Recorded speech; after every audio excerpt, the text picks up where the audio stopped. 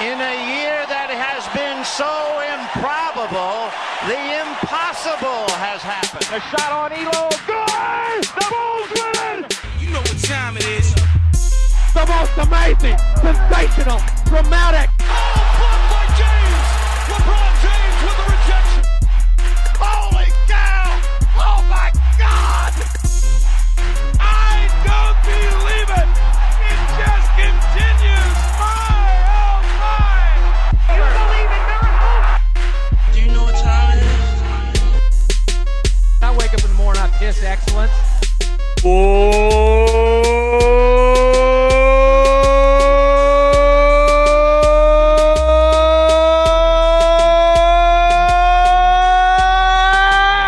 Welcome back into another episode of the Sports Hour. This is Mitch Moe. And this is Dallin. Guys, welcome back in. It is another beautiful Tuesday afternoon. Mitch, how are you doing, my friend? I'm good, man. I'm fantastic. It's spring, baby. It's spring. Get the shades on. Sun's out, guns out.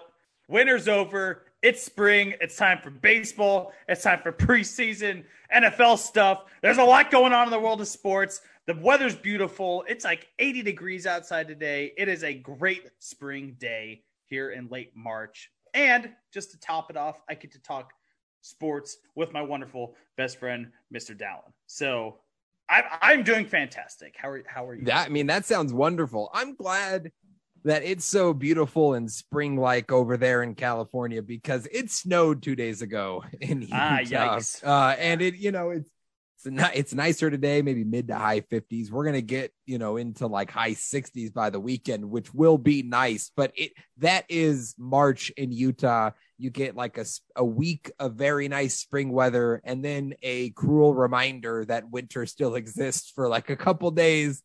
Then it goes back to nice. It just sort of teases you until April. But so we're not quite out of it yet, but it sounds like beautiful time out there. And it is a beautiful day here. And it's always a beautiful day when we get to do the podcast, Mitch. And we have a lot in store today, as always, with NFL free agency just not slowing down in the slightest. Like we're 2 weeks into it, and it seems like we have even more to talk about than we did last weekend. So we will be getting into some of the bigger free agent deals, more movement in the QB carousel around the NFL as we saw a number of big trades in the last week that we will discuss as well, Mitch.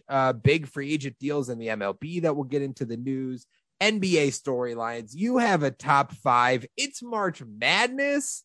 The Peacocks of St. Peter's are in the Sweet 16. I mean, come on. Does it get better than this?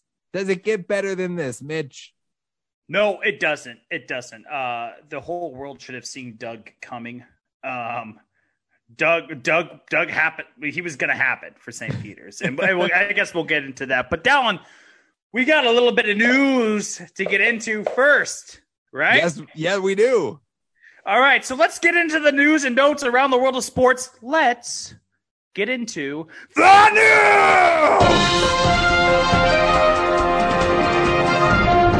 Woo! You got me there. You got me there. And I'm sure I speak for all the listeners. You got us. I thought you were, I was like, what is going on? You came out all energetic. You have the freaking shades on while we're recording this. I can see it over Zoom. Like you seem hyped. And then you just went in all passive. Well done. What you're like the M. Night Shyamalan of this podcast business out here. The twists and turns all along. He was a ghost, Mitch. You were crazy. Kind of a douchey move to have the pit vibes on during a recording, but you know what? They're hate blockers because I'm going to say some things today. I just feel it. I'm going to make some hot takes. Oh. I'm going to make some hot takes, and so I need to have the hate blockers on just in case. So okay, all right. You're about to consume some spicy food, so you've got a glass of milk on standby to quell the pain if need be. You're ready. You're prepared. Yeah, I prefer to wash it down with an ice cold Sierra Nevada, but a dairy product would be nice as well. Yeah, they just milk helps the spices. Milk does it better. Yes, Milk's undefeated. It's much more efficient. Bitch, let's start the news off with some news around Major League Baseball, as I teased just a minute or so ago. We're gearing up, spring training going on, games going on. You love to see it. Baseball is back, and there were a number of big deals that happened over the last week that we wanted to discuss here. So, Mitch, let's where do you want to start? I'll let you start. Which deal do you want to start with? You know what? Let's start in the middle infield. We got two middle infield acquisitions that are big here. Trevor Story leaving the Colorado Rockies, signing with the Boston Red Sox for a 6-year, $140 million deal. Confusing to me, not confusing on the side of the Boston Red Sox. I mean, who wouldn't want a Trevor Story in that lineup? A great defensive piece as well. I believe a former Gold Glover, a very reliable star to add to that Boston lineup. Confusing that Colorado didn't retain him, especially after they made another deal that we'll talk about here in just a minute. But I'm confused as why Trevor Story or why Colorado didn't make a bigger effort to retain Trevor Story. It seems like that was maybe the one corner piece they needed to do and needed to keep and build around, and it just didn't happen. Now he's in Boston, and I mean, this is a guy that's based off his hitting tendencies is going to play very well. Short porch and left, got the green monster, but the guy hits towering shots. He just did it in Colorado for the last few years. So good signing by Colorado, confusing Boston, or that Colorado, great signing by Boston, confusing that Colorado didn't make more of an effort to retain him. Yeah, Mitch, and I think for the Red Sox too, and they've said, this is the idea of pairing Story with Xander Bogaerts is very appealing, and they feel comfortable with Story at second base. So this will be that infield duo there for the Red Sox, and I do think it's a great move. I'm with you there. As far as the Rockies go, it is interesting because they did subsequently sign Chris Bryant over, who was with the San Francisco Giants, and obviously had won the World Series with the Cubs in 2015 or 2016, but they signed Chris Bryant to a 7-year, $182 million deal. So more money per year and a longer deal than Trevor Story got.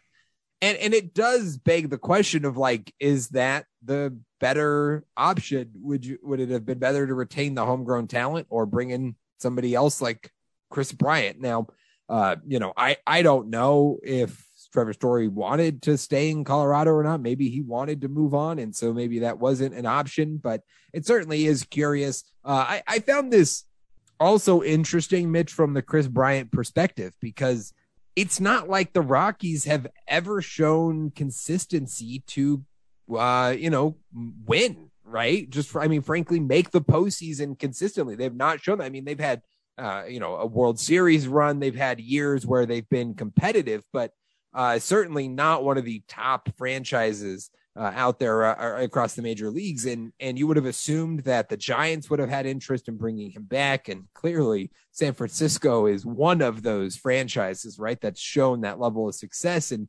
among other suitors, perhaps the market wasn't as robust. Maybe the Rockies were willing to pay him way more than anybody else, but certainly an interesting move for Bryant to choose Colorado in this instance. Yeah, I mean, whereas Colorado retaining Trevor Story was a huge head scratcher for me, Chris Bryant choosing Colorado was another big head scratcher for me. I was almost positive he was going to return to San Francisco. That seemed like a great fit. Maybe not the production that you would have liked, but hey, he was traded midseason. He had to adjust to a new city, a new culture, a new ballpark. So you weren't going to expect brilliance out of him right out of the gate, but that seemed to be a really good fit for San Francisco. So it is a little bit of a head scratcher that he chooses Colorado. You mentioned the one World Series run, the lack of consistency to remain competitive in the National League. To me, this seems like a not even a lateral move, but a backward step for Chris Bryant. I mean, he's going to go play in a higher elevation, and he might hit 40 home runs a year now, and that's great, but he's not going to be in a winning situation because Colorado is not in the situation to pay players that are going to come and want to play around him and give him a winning opportunity. So odd to sign the long-term deal. If it was Colorado for 2 or 3 years, then sure, whatever. But the 7-year deal makes me scratch my head just a little bit. Yeah, I'm right there with you. Yeah. Mitch, you mentioned another middle infielder as one of these free agent deals, and that is Carlos Correa, a free agent from the Houston Astros, who signed with the Minnesota Twins on a 3-year, $105 million deal. That's a big blow for Houston, and Correa had been a part of that core with Altuve and others, obviously, with the Astros that have made a number of runs, a number of World Series. But he goes to the AL Central, and we were sort of discussing this in show prep, but it very much feels like, I mean, there's some strong teams here, notably the White Sox, right, with a very young core that seems to be growing, and they won the division last year. But, I think if for Correa, you look at this Twins team and a couple moves, and you could probably compete here for the division win. I think this is a good situation, and I like this for the competitive balance of that division. Yeah, I mean, I think in years past, we knew that there was going to be a winner out of the AL Central that made it to the playoffs, and it was kind of like we'll write them off because the ALCS is going to be an AL West team and an AL East team. That's not the case anymore. This is a big bat for Minnesota to add to a young lineup. We saw the beginning of the emergence of that young Chicago White Sox core. This makes the AL Central very, very interesting. I think that this is going to be one of the tougher divisions to win just because everything seems so balanced in that division. Obviously, the Royals aren't up to par with the rest of that division. But when you look at the Twins and the White Sox, we could be looking at a very serious pennant race coming down, August, September, when we start to narrow down these ALCS teams. I love the signing for Minnesota. Yeah, it should be a lot of fun, as you said, and good competition for that division for sure. Mitch, the final move, which, I mean, we should have led with this, in my opinion, but it's fine that it's, kind of wraps up the MLB news here. And that's Freddie Freeman. We talked about him last week as the Atlanta Braves made the move for Matt Olson. Freeman headed to a new destination, and that destination is LA with the Los Angeles Dodgers. No surprise here, as we sort of mentioned on the podcast last week, but a 6-year, $162 million deal for Freddie Freeman, who will play first base for the Dodgers, which means Muncy will move likely over to second base. We were talking about an infield, Mitch, Freddie Freeman, Max Muncy, Trey Turner, Justin Turner, and that doesn't even include the outfield of Bellinger and just like all the names they have out there. The Dodgers lineup is just absurd at this point. And obviously as a Dodgers fan, I'm extremely stoked about this. So, yeah, I mean, best team money can buy, I guess. Yes. The Dodgers must be great being in a big market team, Dallin. Be great. I texted you this. I've texted a lot of people this who have commented to me about this deal, and it is very true. The Dodgers have a motto, and we've known it for years. If you can't beat them, pay them enough to play on your team. That's just the Dodger way, right? You are New York Yankees. You're Yankees West. If you cannot beat Mookie Betts in the World Series, you trade for him and pay him $300 million. If you can't beat Freddie Freeman and the Braves on their way to a World Series, you go pay Freddie Freeman in the. I mean, it is the Dodger way, and it's worked. It's worked, and they'll be up there again. It's just it was just no surprise, right? It just kind of seemed inevitable that this was going to be. But this wasn't the Dodger way maybe 12 years ago. Now they have become New York Yankees West is what they are. And they're just going to pay fat contracts to whoever the hell is going to get them W's. And I mean, if you want to look at it from a baseball standpoint and not be sour, like I am going to be as an A's fan, sure. From a baseball standpoint, it's brilliant because now you get a guy on the other side of 30 that you don't have to play every day at first base because you have a universal DH. You can DH him, and you're probably going to get a lot more years out of him if you don't take the toll out of his body by playing him at first base. Yep. You have a younger guy in Max Muncy you can do that with. And even if you want to give Muncy a day off, you can plug Freeman in at first base. So it gives them that great flexibility. They're the rich kids that everyone hates, and a good signing. I'm not going to hate. I'm not going to hate on him for that. It's a great signing, but look, you're becoming the Yankees, and everyone's going to be a little bit sour about that. It's just it's the position that the Dodgers are going to be in, and it's the way that the power structure in baseball is, and it is unfortunate. As a Dodgers fan, I hate seeing the disparity in this. I really do. Like, it really just frustrates me as a baseball fan when teams like the Oakland A's and the Baltimore Orioles and and the Milwaukee Brewers can never sustain the success, and you have a few teams at the top that can always afford to be there. And there is something wrong with that. Now, that being said, this is the way that it is. And I am very happy for my Dodgers that we're in that position. But, it sucks, and I wish it was different. But yeah, I mean, they didn't break any rules. I'm just going to hate on them for it. So, and I'm very happy because Clayton Kershaw is also coming back. He is re-signing with the Dodgers, which seemed like definitely could have moved on there. But glad to have him back. I'll take him back as long as he wants to be a Dodger. That's how I feel about Kershaw there. So, Mitch. That's it for the MLB news. Let's hit on a couple NBA storylines, and let's start with LeBron James. LeBron James. Shout out Vine. You gotta love it. Mitch, LeBron. What? Nothing. What? I was just laughing at it. You know the Vine, though. You know what I'm talking about? No, I know. Okay. I know. Right. But well, you kind of. I think I can't see your eyes because you're still wearing these sunglasses, so I couldn't sense your reaction. Whether there was a familiarity, a joy. No, they're staying on. They're staying on. Okay, that's fine. Mitch, I got weird eyes. I think that's you have weird eyes. You think? I think I do. What are they like? Wonky? They don't look straight. Like what? They're small for my face. They're small. You think you have small eyes? I think I have small eyes. Huh. I have small eye syndrome, I think is what I have. Wow. Guys, leave us a voice message on Anchor if you think Mitch has small eyes. Mitch. That's going to be the one time we actually get messages. Mitch. I know. We're going to get like 20 of them. Be like, fuck your small eyes. LeBron has passed Karl Malone for a second all-time on the NBA scoring list. He is now only trailing Kareem Abdul-Jabbar for points scored. And this is no surprise. I mean, LeBron has just been on this pace, and it just seemed inevitable. And he will pass Kareem. I mean, he passed Karl on March 19th, so a few days ago against the Washington Wizards. And this is where he stands. This is where LeBron stands. He is 1,402 points back of Kareem Abdul-Jabbar on the all-time scoring list. His career points per game is 27.1 points per game, which means that if he had his career average every game until he passes Kareem, it would take 52 games to pass Kareem.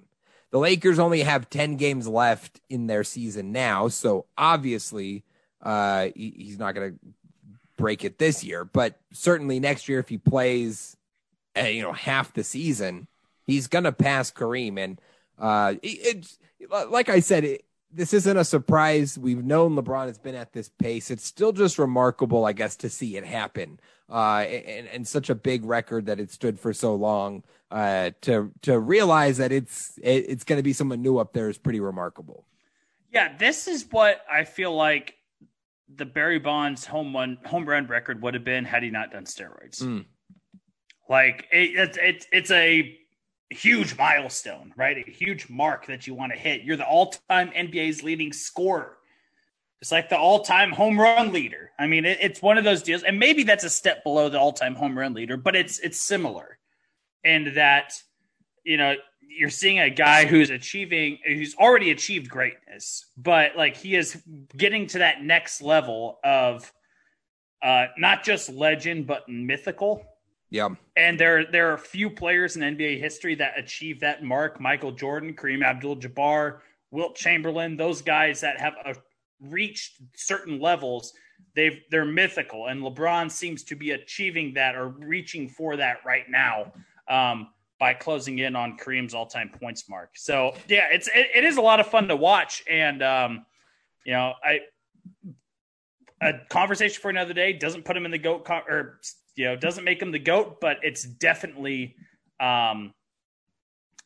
something to watch, a spectacle to behold for sure. Yeah, no doubt. I think, a couple just little nuggets with this before we get to our next storyline. He will likely pass this. LeBron will in his 20th season. That is how many seasons Kareem Abdul-Jabbar played. So interesting that in that same amount of time, right, that it's not like Kareem played significantly less or significantly more, about the same, same amount of years, probably about the same amount of games there. And LeBron is already the all-time leader in most career points with the regular season and playoffs combined. He passed Kareem earlier this season in that regard, over 44,600 total points scored for LeBron, including the playoffs. So, I mean, he's going to see himself at the top of all of those lists. And you mentioned the GOAT conversation. Obviously, his career has to end before anyone can legitimately argue his GOAT status, in my opinion.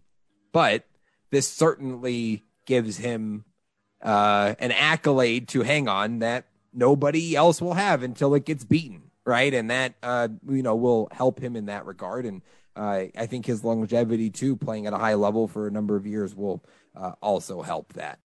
All right, Mitch, the other NBA storyline here, speaking of best players, LeBron's won a couple of these. MVP. We're getting into the final little stretch here of the season, as mentioned in the previous point. Lakers only have 10 games left. Most teams 10 to 12 games left on the season, so we're really coming down to the wire. And so we wanted to do a little update on, I guess, the MVP race, where it stands right now, and our thoughts on how we think it should shake out.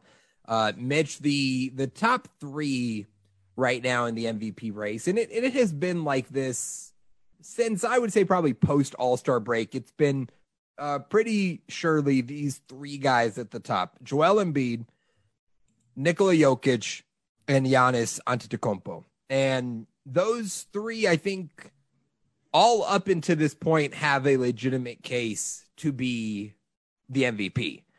So we'll be curious to see maybe how this last 10 games affects that, or, depending on the way the standings shake out, if that influences this one way or the other. But those three guys are up there at the top of the MVP. Let me give you a little breakdown of their stats real quick, and then I want to ask you, Mitch, who you think should be the favorite. But let's start with Joel Embiid, who I would say right now is probably the betting favorite. I don't know the betting favorite, but my guess is he'd probably be the favorite. Joel Embiid, 29.8 points per game, second in the league behind LeBron James. 11.3 rebounds, 4 assists. He's averaging a steal and 1.4 blocks a game.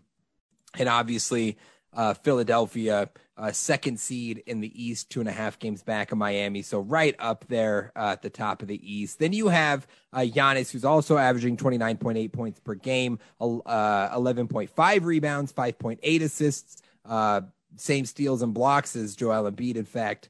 And Milwaukee also up there in the East. They are the 3 seed, same record as the Sixers. And then you have Nikola Jokic, the reigning MVP from last year, who's averaging 26.1 points per game, 13.6 rebounds, 8 assists, doing just, everything. He's second in rebounds in the NBA. He's 7th in assists to go along with those 26 points per game, which is 9th. So Jokic just having another incredible season. So that's kind of where the top 3 stand. Now, Denver, not at the top of the Western Conference right now. They are the 6th seed, but they're only half a game up of Minnesota. In fact, the other night after a Minnesota win, they had swapped, and Denver was slated to be the 7 and have to be in the play-in tournament, which I do think if that were to end up happening, it'd be hard to give Jokic the MVP considering where the other 2 teams are at. But Mitch, as of right now, with about 10 games left, 10 to 12 games left per team,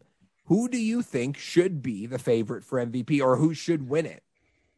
Well, you mentioned the betting odds because you're like, I don't know who the betting odds are. Right now, Joel Embiid is the odds-on favorite at minus 160. Nikola Jokic at plus 135. Then Giannis at plus 800. Plus 800. Wow. So really, there's a betting fall odds off, is pretty, like, just kind of a 2-man race, not really the 3-headed monster as I would think. Well, but consider the fall off here. John Morant, who has the 4th best odds, is plus 2,000. Right. Then right.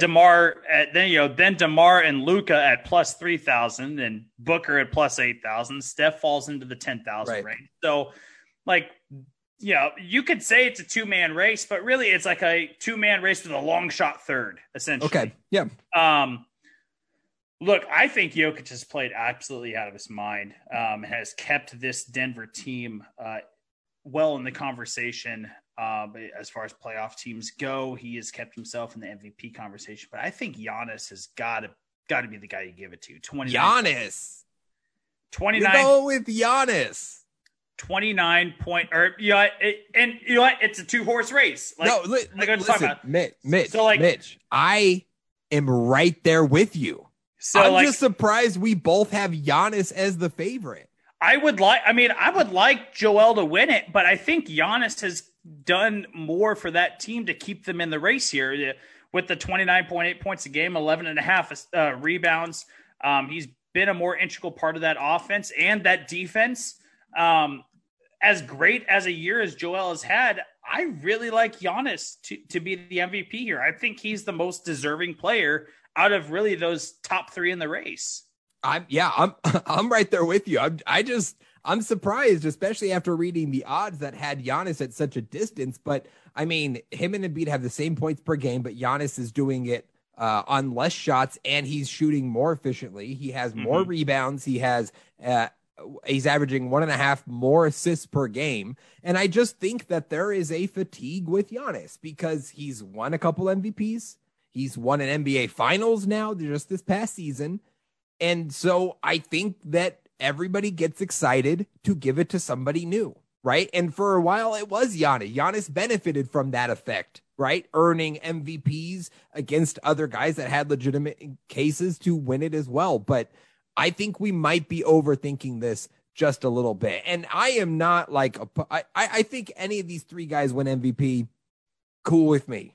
I think they're all well-deserving. Jokic is just a unique player on another level, and that Denver team has had no Jamal Murray. They've had no Michael Porter for long stretches of this season. I mean, the guys that they're playing around him, like the fact that they're as good as they are just speaks to how good Jokic is, right? And Joel Embiid and the Sixers having a great season, and Joel has been in this MVP conversation before, and would be deserving of one, no doubt. But I am with you. I think we're overthinking this just a bit.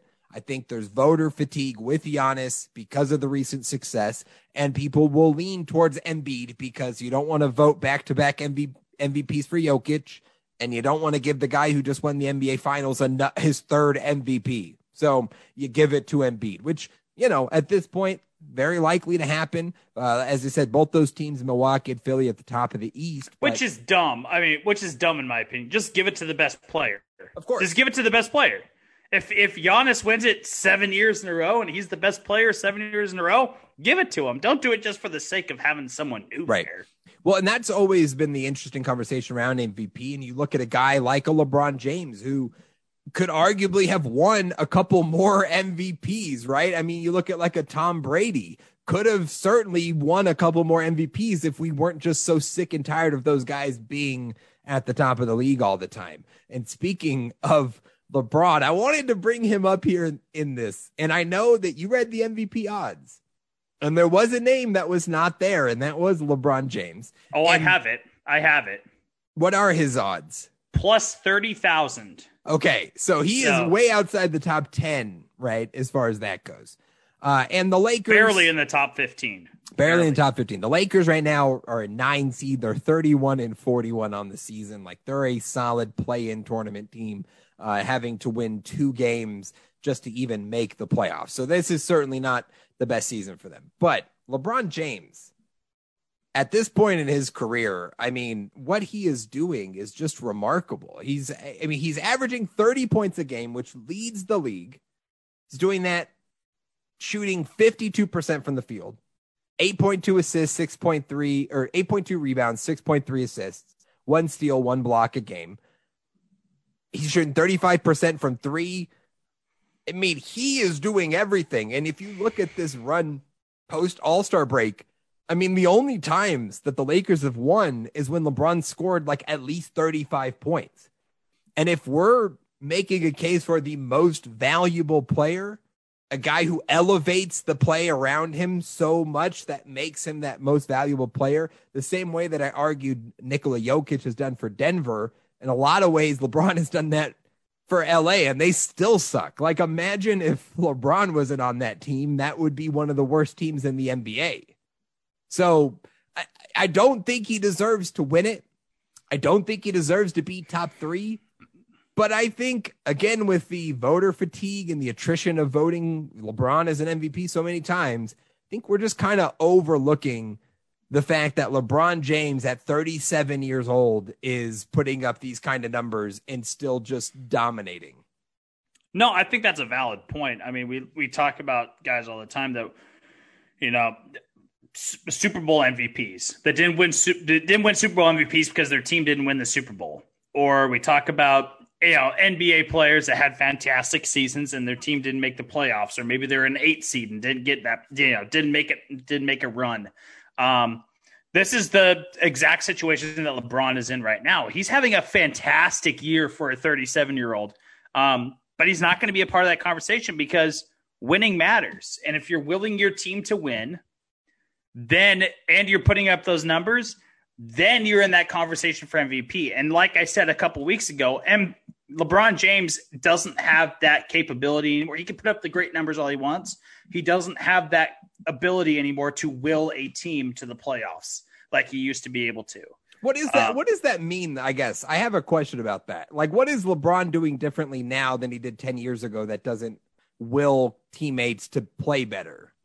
Right? Because, I guess, if he's putting up the numbers that he was when he was 28 years old, is it just as simple as the guys around him not perform? Like, at what point does LeBron, does the responsibility come off him and come on the players around him, right? And let's just look at it situationally. I mean, when he was in his prime, in the beginning of his prime, the late aughts, sure, right, with those Cleveland Cavaliers teams, that minus LeBron had no business being in anywhere in the conversation of NBA playoffs. He willed those teams to get into the playoffs. He made those players around him better.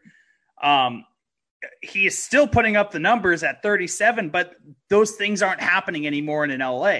Not that I guess that's my question is what is the difference? What is happening? What's not happening now that you say was happening in those days? Because I think they're very different situations, right? You're playing with the young LeBron James. You're this shitty franchise that's never accomplished anything in Cleveland, that's just fighting for respect, right? I mean, that's a lot different than playing with a guy in his 19th season who is arguably one of the greatest players of all time, could have the argument as the greatest player of all time, on a team that is supposed to be winning championships now, right? Those expectations are different. The situations are different. And I think that has a lot more to do with it than just the fact that LeBron isn't inspiring guys enough to be better, despite the fact that he's putting up 50 points a game to will them to victories over shitty teams. No, it's not the inspiration. It's what he does with the players around him. He did a lot more in his younger years with the players around him. He passed the ball a hell of a lot better. He was the biggest key to a team build of when he was in his young prime with those Cavaliers teams. He was way bigger of a team build than he is with the Lakers now. I just think that he did certain things in his younger years that he's not doing in his older years now. It's just and I could be wrong. I mean, maybe it really is that he just doesn't have enough around him. But at 37 compared to 24, when he was, or 23, 22 years old, when he was with the Cleveland Cavaliers and he was taking a team that had no business being in the playoff conversation and taking them to the playoffs, taking them to Eastern Conference Finals, an NBA Finals appearance before his return to Cleveland. I think he did a lot more as far as making the players around him better than he's doing right now in LA. And I think that's indicative maybe of the culture that he brings and maybe of just the skill set that he's able to bring at 37. I don't know what the answer is. Yeah, I don't know. I guess I don't understand that because again, statistically, LeBron is just as good. I mean, he is better now than he was in those days. I don't think that's a question, right? Like he is a better, like he might not have the physical ability that he did then, but like we're talking about LeBron James. He is still way physically capable, and he's a smarter player and a more experienced player, which inevitably makes him better. I wonder at what point, when you are a superstar player, do we have to take some of the blame off of that player, right? Like, because in this case, it just seems like the difference between the Cleveland teams and this Lakers team is LeBron James. But that I can't get on board with that when like the options to pass the ball to are Westbrook, who's literally breaking threes at the end of games like he did earlier this week off the side of the backboard, right? Like, and we're talking about him not setting up guys or not getting the ball to players, but like at a certain point, when does the blame go on the guys around him not playing at a high level? Because you could argue that championship team from just a few years ago in LA was not marginally, like significantly better than this Lakers team right now, right? It had a healthy Anthony Davis, so that plays a huge part. But the role players on that team weren't significant upgrades around it, right? But they played at a high level when they needed to, right? Those guys like Rajon Rondo and Dwight Howard and Alex Caruso, those guys were stepping up in a big way when it needed to be happening. And LeBron was always LeBron before it, during it, and after it. So, I think that goes back to my argument of a couple weeks ago, with like, you know, when LeBron's on a team, you try to fit the needs that LeBron has. You try to build the team around LeBron. Hey, LeBron, what do you need? What do we need to get done here? And he's kind of played a minor GM role for a lot of his career and getting the players that he needs around him. He's not a very good GM, and he struck gold a few times, but like with this recent Lakers run, it just hasn't happened. And you're right with the Russell Westbrook thing. You know, to have two ball dominant guys like that, it doesn't pay off. We saw it with Russ and Harden in Houston just a couple years ago. Having two ball dominant guys doesn't work out. You have to have a ball dominant guy and a guy willing to distribute the ball. And maybe that's part of the problem. But I don't have the clear answer. I really don't. But that just seems to be some things that really, they point in certain directions for me. Yeah, it is interesting. I am curious to watch the Lakers in the play-in tournament because they will be in the play-in. And again, they will likely be a 9 or 10, so they'll have to win 2 games just to have a shot at the playoffs. And I'm curious, like, how well they'll play, right? They were in the play-in last year, and they won. So they were able to get through and got smoked by the Suns in the first round. But I'm curious, like after this long season, after a losing season, like how is that team going to perform in the playoffs in that postseason environment? Are they going to even give a shit, right? Or is New Orleans or Minnesota, these young teams that just want a shot at it, going to actually, take advantage? So it will be interesting to see how they close their season out. Again, just 10 games, about 10 games remaining for most teams in the NBA. Mitch, we got to get a little update on NASCAR, right? The series was in Atlanta this last weekend, and we got the new 24 getting the dub at Atlanta. You'll love to see it.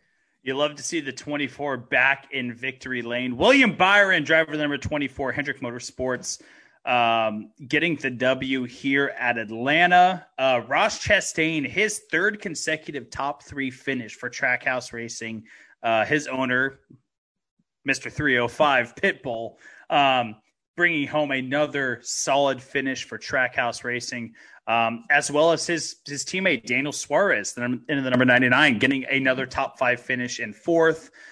Kurt Busch 3rd. Corey LaJoie rounding out the top 5, a very surprise finish for the number 7 of Corey LaJoie, a guy that's kind of on a lower budget team, making his appearance into the top 5.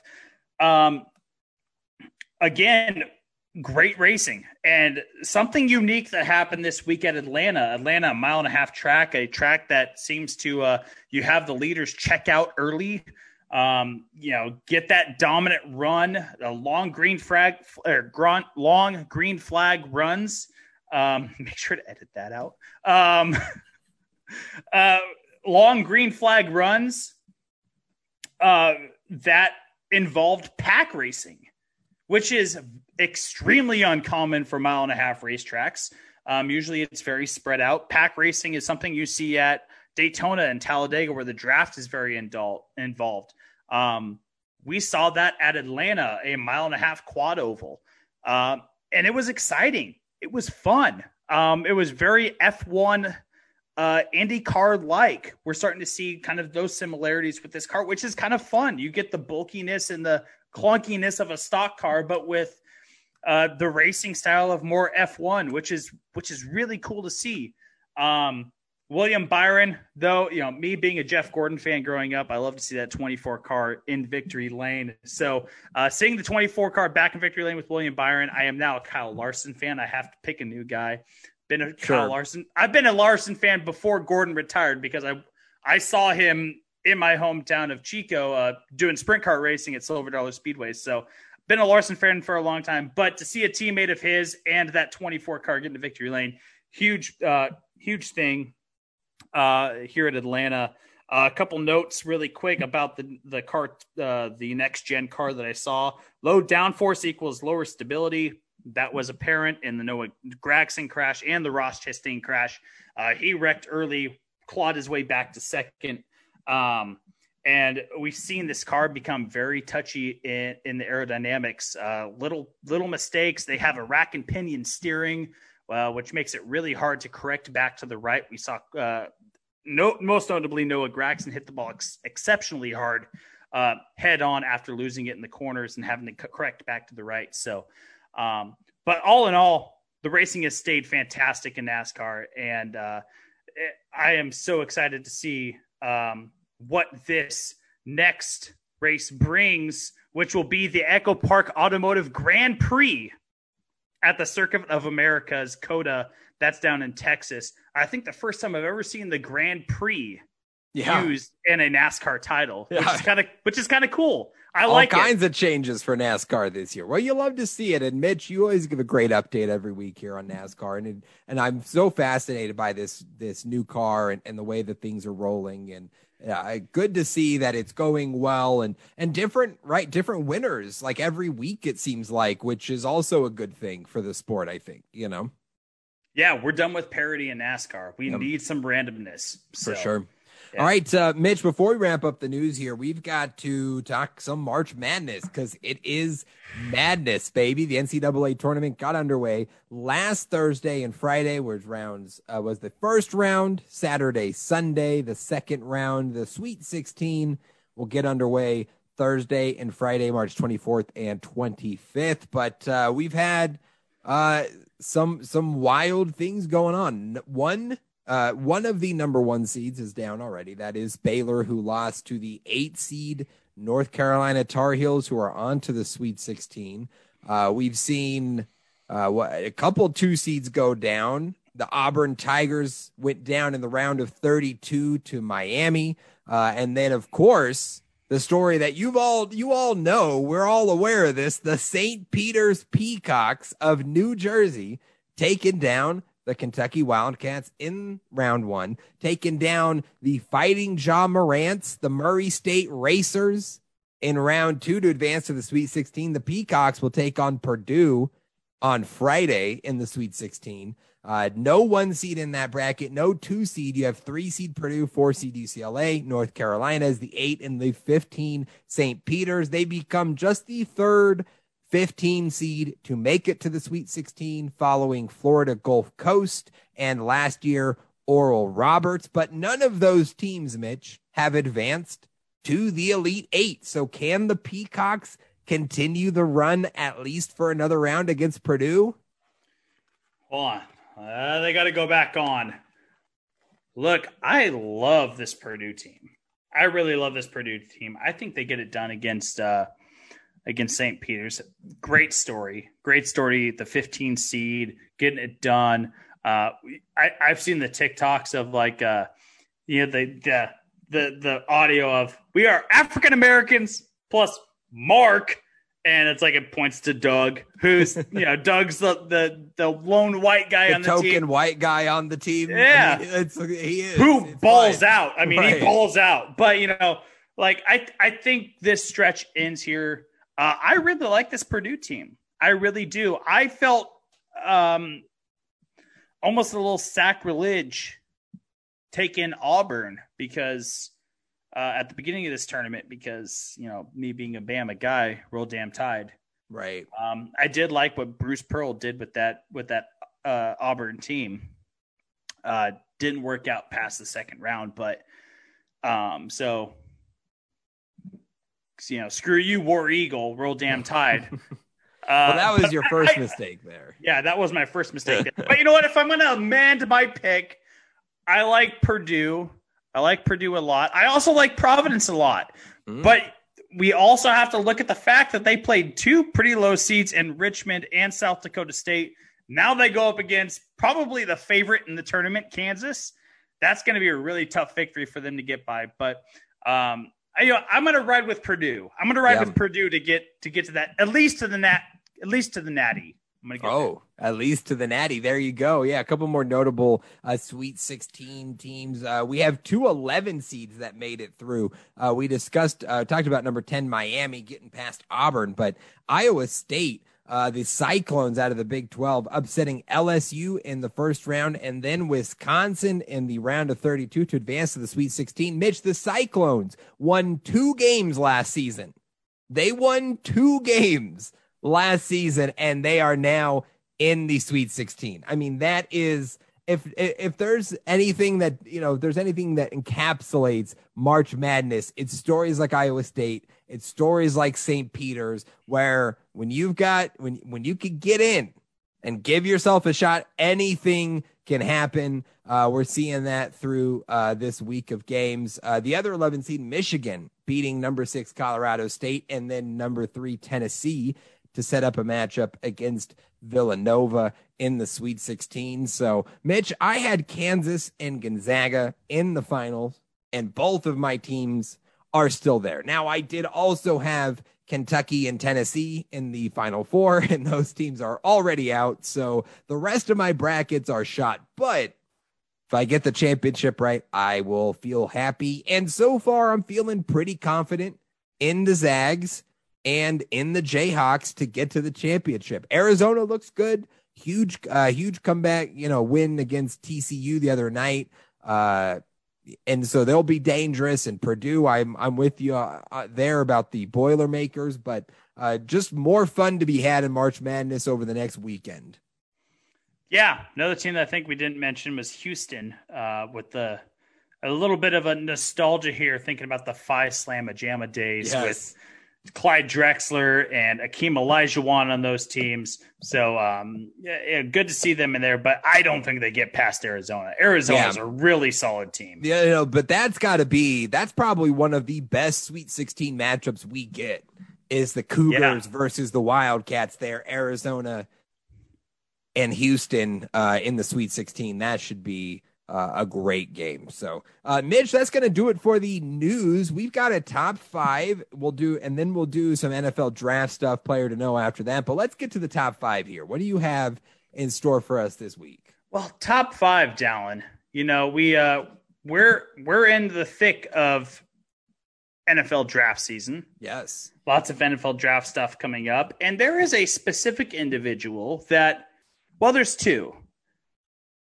There's 2 specific individuals that we really look at their mock drafts. Like, they're probably the most well-known. And one of those guys happens to be Mr. Mel Kiper. And Mel Kiper has been a quote-unquote a self-proclaimed draft expert. If you want to watch something on his rise to becoming a draft expert, I really recommend that you watch the NFL Films documentary on the 1994 draft, because that's probably one of his most infamous moments there, when he has a run-in with the Colts GM. But anyway, Mel Kiper knows a lot about football. However, Mel Kiper has not always been right about football, and he has missed on a lot. So on this week's edition of Mitch Mo's Top 5 List of the Week, we're going to do the top 5 Mel Kiper worst draft takes. Oh, yes. I like it. All right. Sunglasses coming off for this one. We need to lock in for this one. All right. Here we go. Let's start with the honorable mentions. The honorable mentions, starting with his comparing Johnny Manziel to Fran Tarkenton. That's tough. Yeah, that's a tough one. He also rated LaDainian Tomlinson the 25th best player in the 2001 draft. Turned out a little better than that. It turned out, he went 6th overall and wound up being the 5th leading rusher of all time. But, who do we know? What do we know? Kajana Carter, who was a highly touted prospect out of Penn State, was drafted to the Cincinnati Bengals. He was projected to be the next Bo Jackson by Mel Kiper. Kajana Carter, obviously, he suffered a very devastating knee injury, had some productive years in the NFL, but never panned out to be what he was supposed to be. He also gave Seattle a C- draft grade in the 2012 draft. And that 2012 draft, that yielded Russell Wilson, Bobby Wagner, and Bruce Irvin. Big miss by Mr. Kiper. And then he also, my last honorable mention is for Dan Marino. He said about the draft pick, I don't understand it. Oh. What don't you understand about Dan Marino? Oh, my God. So, some pretty significant ones there. And those are just the honorable mentions. I love it. Those are just the honorable mentions. Let's get into number 5 here. Number 5, Ricky Stanzi, as you remember, the quarterback out of the University of Iowa, will have the best career in his draft class of all the quarterbacks. That was in 2011. So just to note, 2011 also had Cam Newton, Andy Dalton in that draft class. Yeah. Had much better careers than Ricky Stanzi, if I remember correctly. But let's just look at the draft class of 2011 as a whole. It included Von Miller, A.J. Green, Julio Jones, Patrick Peterson, J.J. Watt, Mike Pouncey, Ryan Kerrigan, Mark Ingram, Cam Jordan, Anthony Costanzo, and Muhammad Wilkerson. Yeah. Wow. A fat miss on your part, Mr. Kiper. Not even close. So Ricky Stanzi and his awful take on what Ricky Stanzi could be in the NFL is number 5 on the list. Number 4, Jamarcus Russell, who, and I'm using his words here, could be John Elway-like. Huh. As we know, Jamarcus Russell did not last even 5 years in the league, had compiled a 7-18 record with the Raiders, and literally ate his way out of the league, becoming a 300-pound plus blob of a quarterback by the end of his career. And I know that's harsh to say, but that's exactly what he was by the end of his run in the NFL. Just an awful take. And now we know Jamarcus Russell as one of the greatest busts in NFL history.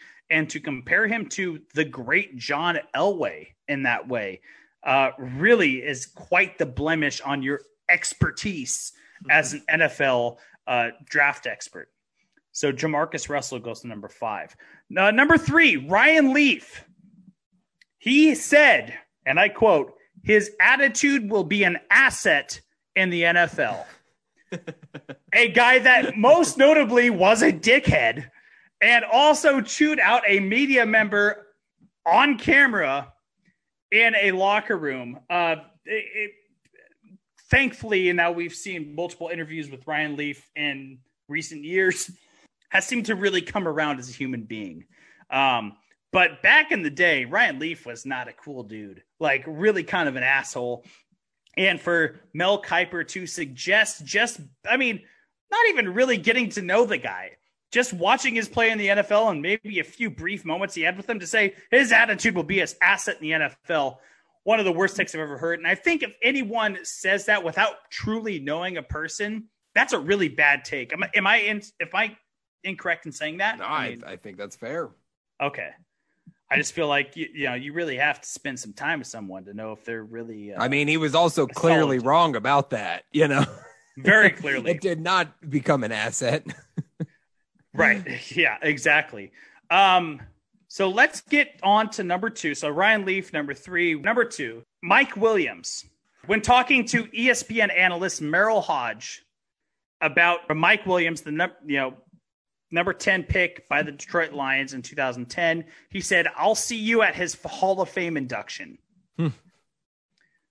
Well, Mike Williams ended up catching up a total of 37 balls for 2 touchdowns in Detroit.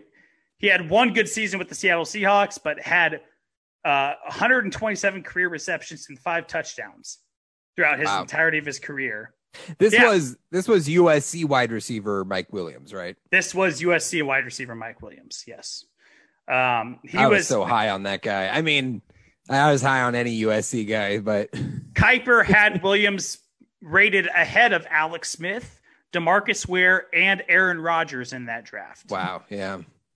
So a huge miss by Mr. Kiper. But number 1, Dallin, and this one is especially for you, Jimmy Clausen. Oh, no.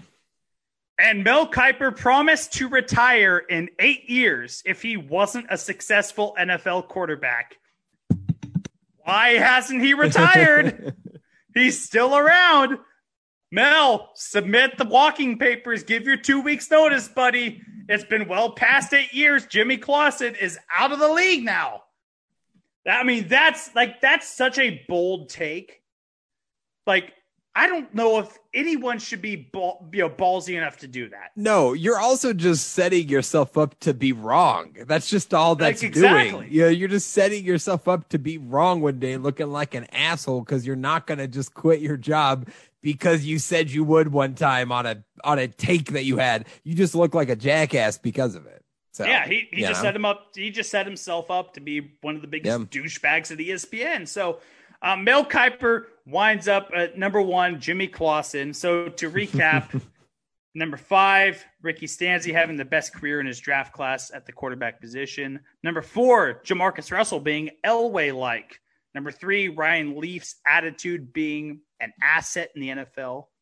Number 2, I will see you at his Hall of Fame ceremony for Mike Williams. And number 1, Mel Kiper promised to retire if Jimmy Clausen wasn't a successful NFL quarterback after 8 years. I love that, Mitch. What a fantastic top 5. It just goes to show that some people will say some crazy stuff and no one's really an expert. Nobody knows what's going to happen. This is an industry that is not prophecy. It is projection, right? And you can say this guy's going to be great all we want, and it just might not happen. And the guy no one's talking about, like a Tom Brady, ends up becoming the greatest of all time, and it's just funny. It's just funny how that works. A good reminder that the experts are, not maybe as much of experts as they like to pretend to be. Yeah, exactly. 100%. Mitch, well, speaking of experts and speaking of Mel Kiper, we got to talk about the NFL draft and Mr. Mel Kiper. I don't believe any of it. I don't believe any of it. He did release a new version of his NFL mock draft as sort of free agency has progressed, and most of it was pretty chalky. I just wanted to point out maybe a couple notable predictions here. Now, fully all in on Aiden Hutchinson at number 1, which you will see, and this is something we've talked about already here, with them bringing back Cam Robinson on the franchise tag, having Jawan Taylor, who they did spend a top 10 pick, I believe, or at least top 15 pick a couple years ago. They're likely not going to be looking offensive line with what they've addressed there. I think they brought in Brandon Scherf as well, right? So offensive line they've invested in. So likely, Aiden Hutchinson would be the guy. He's kind of the top prospect. So you'll see him mocked more and more there at number 1. He does have Detroit going Kyle Hamilton. One of the more interesting notes was 2 wide receivers in the top 10. The Jets taking Drake London at number 4. And then the Atlanta Falcons taking Garrett Wilson at number 8. Now, Wilson is a riser after the combine. He tested really well, ran a 4.38 40. I'm not quite as convinced on Wilson. I think he's more boom or bust. I think Chris Olave, his Ohio State teammate, has a little more of a higher floor, if you will. I thought it was interesting that London doesn't go at the number 10 pick for the Jets, which has seemed like a pretty common place at the back end of the top 10, but instead at number 4, when like an Evan Neal Kayvon Thibodeau, Trayvon Walker, all of those guys, any of the top corners were all still available for the Jets. I don't see that happening.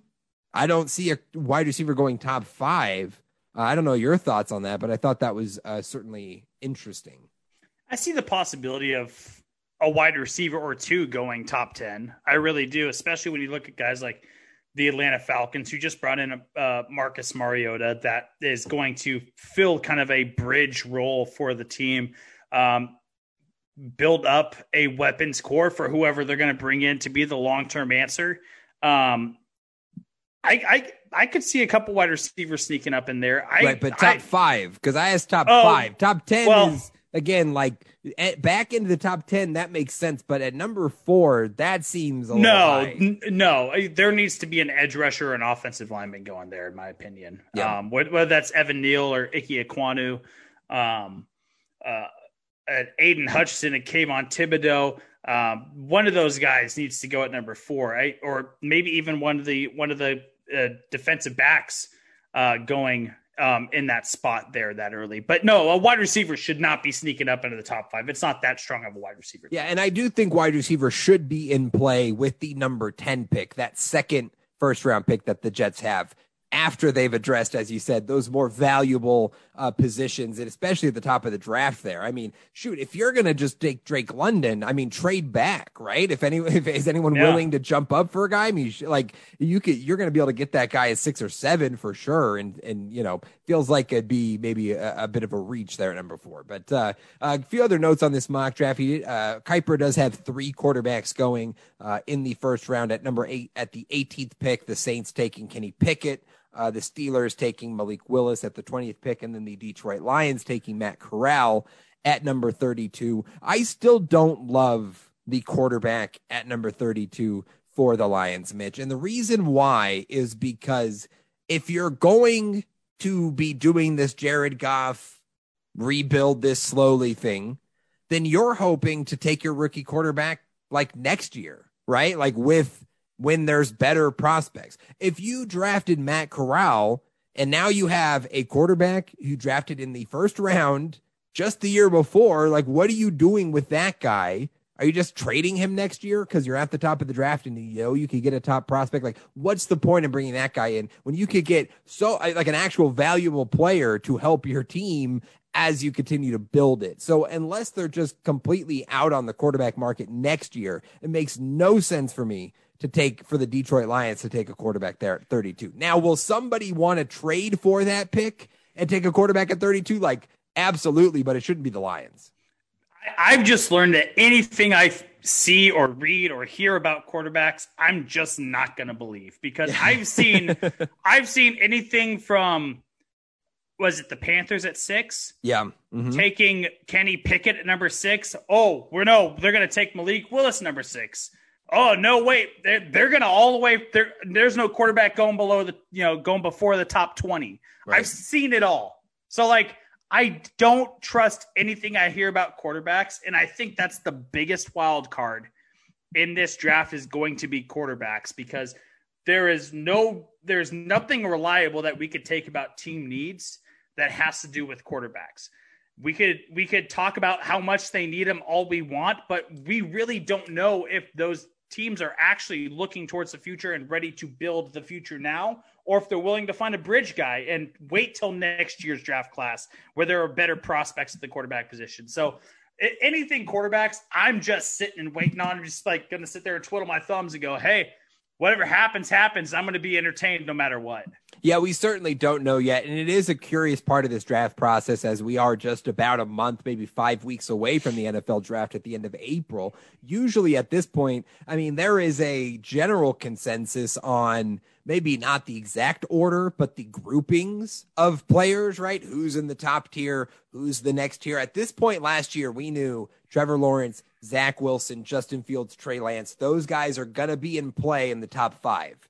Mac Jones is going to be a first round pick. Like, we knew those things were true a month before the draft last year. But as you said, I mean, we don't even know the rankings of these guys, right? Like, there's no consensus on who's number 1, 2, 3, 4. Like, I mean, like it is really, it's anyone's guess as to where these quarterbacks stand and where teams have these guys ranked. So besides predicting when guys will go, what teams they'll go to, I mean, you're right. It is just a very much wait and see process here. Pro days going on. Kenny Pickett had his pro day on Monday. Malik Willis had his pro day today on Tuesday, the 22nd of March. So, and Willis was pretty impressive today from what it seems. And so, we'll see how that helps maybe elevate guys or establish a bit of an order. But yes, it is very much up in the air still, which is one of the more interesting things with this 2022 NFL draft. Yeah, I mean, and I was just going to say, we have pro day still coming up. Who knows? Desmond Ritter may put on a show and be the number 2 prospect winning the draft. And Matt Corral and Desmond Ritter and those types of Sam Howell, those guys who aren't viewed, Willis, Pickett, those guys are more commonly thought of in the top 2 or 3, in the mix of those top 2 or 3. Those other 3 guys, as you mentioned, Ritter, Howell, Corral, there's more varied opinion. Perhaps a solid pro day performance could elevate one of those guys, could solidify them, as one of those top prospects. But Mitch, our player to know before the NFL draft this week. And as I mentioned last week, I'm going to try to highlight some more mid or late round prospects that I do think are interesting. I think are worthy of knowing and paying attention to. Last week, we talked about Justin Ross, the wide receiver from Clemson, a highly touted high school prospect who had a great freshman sophomore year and has sort of fallen off since due to injury and not playing as well. This week, we've got another pass catcher, a fascinating story, one of the more intriguing players that I got to see in person this year covering BYU, and that is Jelani Woods, the tight end from the Virginia Cavaliers, the Wahoos in Charlottesville, number 0 for the Virginia Cavaliers, 6'7", 265 pounds as a tight end. And get this background, Mitch.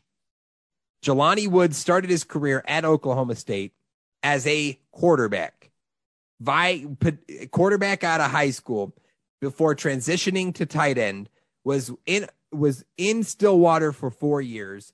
And was mainly just used as an extra blocker because of his size, 6'7", 260. Didn't get a lot of experience as a pass catcher. So he graduated, entered the transfer portal this past season. Virginia picked him up and was willing to use him as a pass catching tight end. And he showed out really well this year with Virginia at 44 receptions, 598 yards, and 8 touchdowns. All of those numbers were more than he had in all of his seasons in Oklahoma State combined.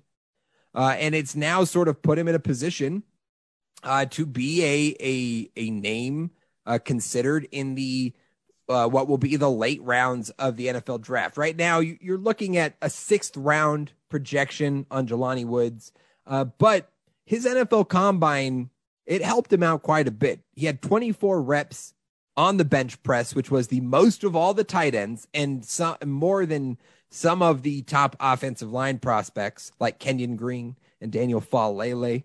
He also ran a 4.61 40, which was the second fastest 40-yard dash time at a tight end. Now, 4.61 at 6'7", 265 pounds.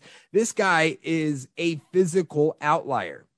And when you have that type of prospect, he is absolutely worth taking a shot in the mid to late rounds if you have the right kind of coaching staff in place willing to be creative with this type of prospect. And when I watched him play against BYU this year, that was a big game. 66-49 was the final score. Offense everywhere. And he is such a mismatch as an athlete. His size is huge, so they'd get him the ball in space, and that 4.61 40, he can make moves. He can obviously break tackles. He's huge.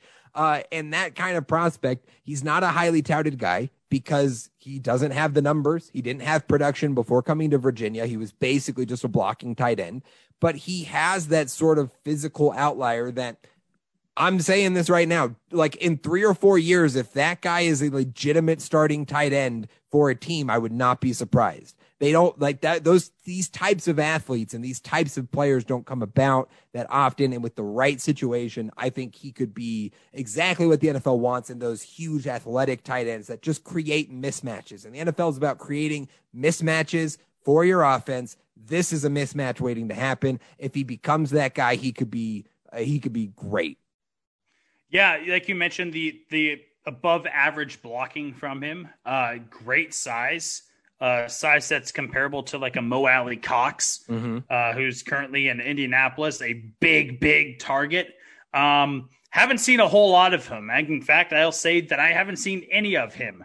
But the reports are great on him. Sounds like he's got great breakaway speed, great length, a 6'10" wingspan. So a guy that could be a legitimate red zone threat like a Mo Alley Cox when he was at his peak performance. So definitely a weapon someone would want to have on their NFL roster. Absolutely. Yeah. And I think I think best case scenario for this guy is better than Mo Alley Cox, but like the average case scenario is to be that type of player, which is obviously a valuable asset to have on an NFL team. And certainly I said in the right situation, it could be even more than that. So that's the player to know before the NFL draft this week. It's Jelani Woods, the tight end from Virginia. Mitch, that's going to do it for the NFL draft. For the news for the first half of this podcast, we're going to take a break and hit a mid-roll. And when we come back, we will discuss NFL free agency, quarterback trades with a little buy or sell. So stick around and we'll be right back. Thanks for checking out the Sports Hour today. We appreciate you wherever you're listening, but if you haven't already, we recommend you check us out and give us a listen on Anchor. Anchor allows us to provide the best product to you. You can go support the Sports Hour and become a permanent part of the show, like my saint of a mother Sammy and my father David did. You can even leave us voice messages with your thoughts and opinions that we can use on the show. Prove to us that you know better than me and Mitch Mo. Moral of the story, people, be more like Sammy and David. Go find us at anchor.fm/the Sports Hour, guys, and become a part of the conversation. What the hell are you waiting for? Welcome back into the Sports Hour with Mitch Mo and Dallin. Hope you had a great break here. If you liked anything that you heard in the first half of this podcast, we'd love to hear from you. Make sure you go on anchor.fm/the Sports Hour, guys. Leave a voice message so that you can become a part of the conversation. Coming into this second half of the podcast, Dallin, it seems like every week there is just more and more happening in the NFL. Probably one of the wildest NFL off seasons that I can remember, at least, as far as free agency trades go. Big names on the move, and this last week was no different. Let's start from the top, shall we? Deshaun Watson still facing 22 counts of stuff going on in court. Sexual harassment, misconduct. No. 22 counts of that's going to civil court. We're not going to get into that. The NFL side of it here. He's been traded from the Houston Texans, which is he's been looking for the last 2 years, to the Cleveland Browns.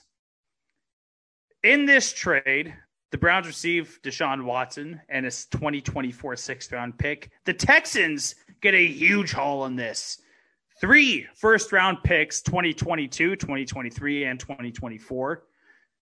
A third-round pick in 2023, and 2 fourth-round picks in 2022 and 2024. Huge haul for the Houston Texans, but they get rid of essentially the centerpiece of their franchise, and he's going to the Cleveland Browns. Dallin, your initial reactions to this move for Cleveland, for Houston? How does this affect either side? Yeah, I thought the way this all kind of played out was interesting. We talked on the podcast last week that the prior Friday, which I believe was the 11th, he had the grand jury that the criminal cases weren't going to move forward. It sort of opened the door for these discussions, and even in the few days after that, things were rolling. Right? You had the NFC South, basically all the teams in the NFC South outside of the Bucs were in the mix there. Carolina, New Orleans, Atlanta, Cleveland was sort of mentioned in there, and then on that final day, the reports were it is down to the Saints or the Falcons. The Browns were told, reportedly, that they were out. The Panthers were told that they were out. And then at the last minute, Deshaun said, I want to go to Cleveland.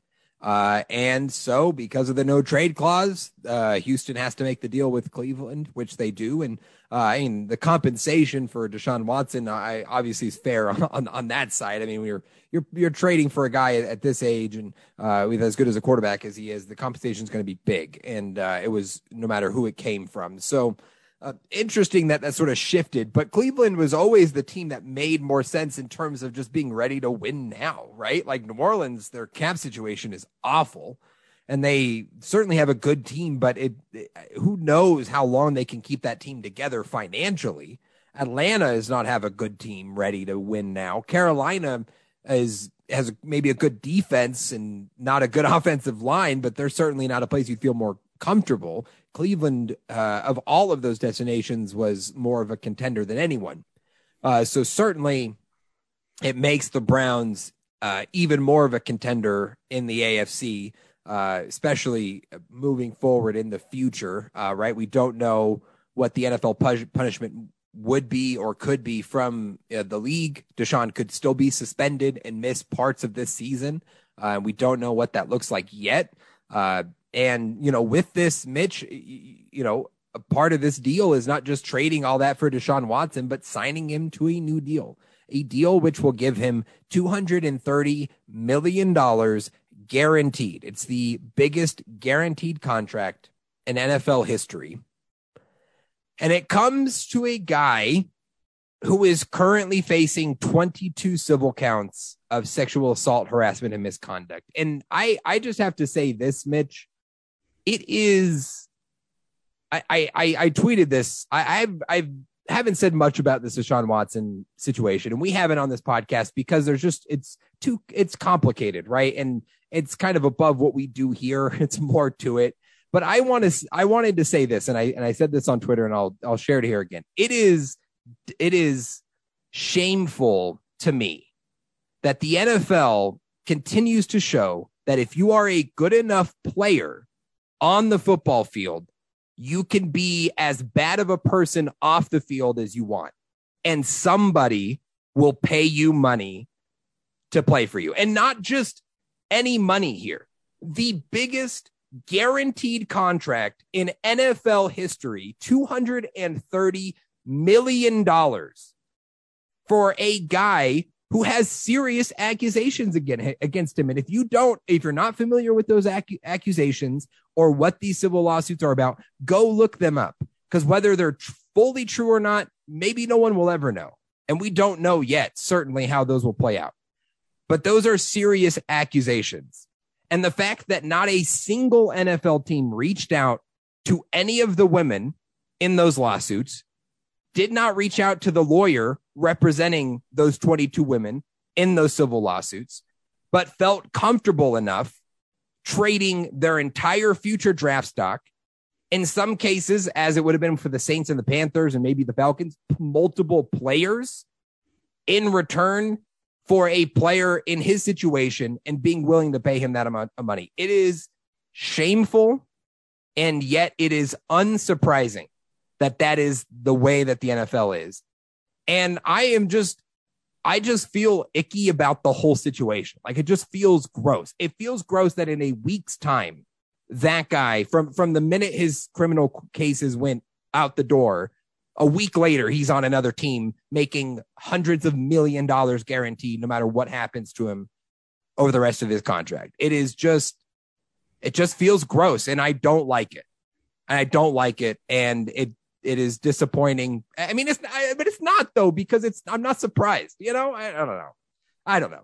That's all I had to share. I don't know. Sorry. No, I think you're totally justified in sharing that. And because I'm not the only one that agrees with you. I think that a large part of a majority of America, and I would hope the majority of listeners on this podcast agree with you too. We talk about the NFL being a league that holds high standards. when we talk about moves towards social justice and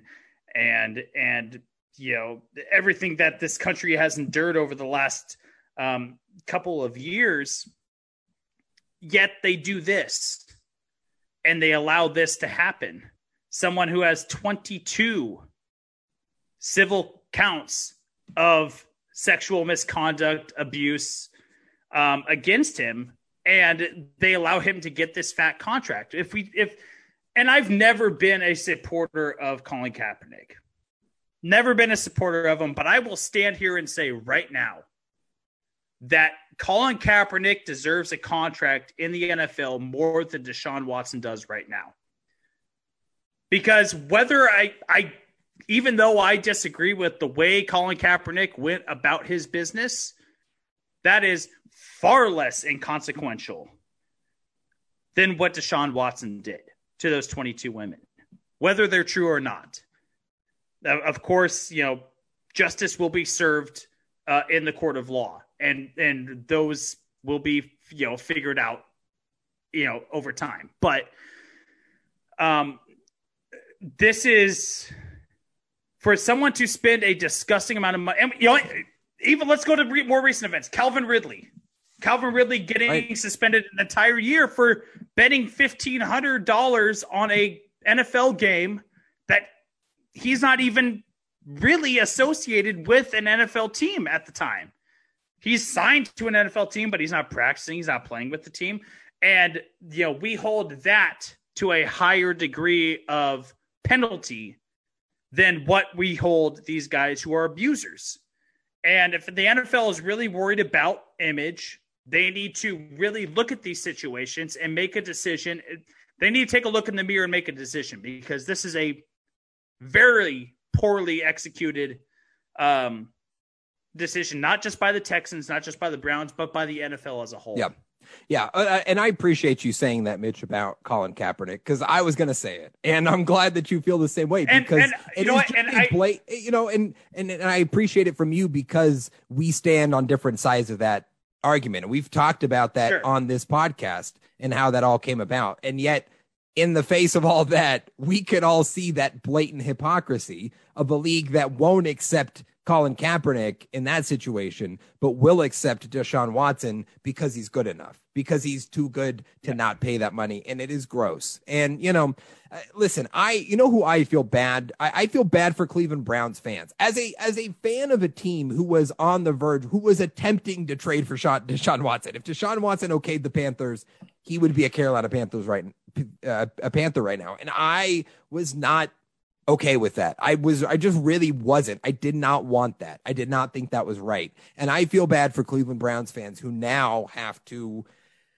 come to terms with being excited about the football aspects of this, but being disgusted that their team would do this at this time. And that is a complicated thing. And I feel bad for those fans. Deshaun Watson has a lot of work ahead for himself, right? To prove that he isn't that guy, to make amends for mistakes that he has made, to right the narrative on, to right the wrongs that he's done. And I hope for his sake, he seems contrite, seems like a very God-fearing man, a Christian man. I hope he takes that seriously. I hope that is not just a ruse or a blanket to deflect public opinion. And I hope that is sincere from him. And I hope he uses that to be a good example and to right those wrongs. But, on the football field, this is obvious what this does for Cleveland, right? I want to make one more note about the contract, and then I want to talk about Baker Mayfield and where he fits in all of this, because that is like a whole other thing here. But I wanted to note this again with the NFL and the way they're handling this. The Browns are signing Deshaun to this extension, $230 million guaranteed. His contract for this next year is $1 million in base salary. That the average he makes per year is not $1 million on this contract. It's significantly more, but they specifically made the 2022 year only $1 million, so that when he is inevitably suspended for an undetermined amount of games, the financial penalty will not be felt by Deshaun Watson, because he only makes $1 million this year. So he misses a couple games, he misses a couple $100,000, as opposed to being paid $35-40 million this year and missing out on millions of dollars, which is just another thing that just feels so fucking gross. It just feels so gross that they would do that. And, obviously it's legal to do within the systems. They could do that with their contracts. It's just gross. But we'll see what that suspension looks like from the NFL and the effect of that. And perhaps, if there's a big suspension, it maybe doesn't look great for the Browns this year, but with his age and the way that roster is built, this certainly sets them up for the future, right, to make some legitimate runs at a Super Bowl. For Baker Mayfield, who is now on the trade block and will be traded, we discussed this yesterday, just talking, but the market for Baker is very slim. Pretty much everybody has addressed the quarterback position, besides maybe a number of teams, and so where will Baker Mayfield go? It's a good question. Right now, it seems like the two most common teams that you hear are the Seattle Seahawks and the Carolina Panthers. Panthers have Sam Darnold, who they are on the books for $20 billion for Darnold. Baker makes about the same, so it wouldn't necessarily make sense to bring them both in. So for the Panthers, they'd have to be able to move on from Darnold to be able to bring in Baker. For the Seahawks, obviously, they only have Drew Lock in a number 9 overall pick. Are they looking QB? Do they want something else? That kind of makes sense on that regard. I do think, and I have seen on Twitter that sources say that he prefers Carolina over Seattle. But again, it just depends on if they could even make it work. There's legitimately not another team that I can think of that would really be able to make a move for Baker Mayfield at this point. And I don't know where the Browns go from here. It'll be interesting to see. I mean, those are my two favorites. Those are my two favorites, Seattle and Carolina. I think that he's a better fit in Seattle. He fits more what Russell Wilson did.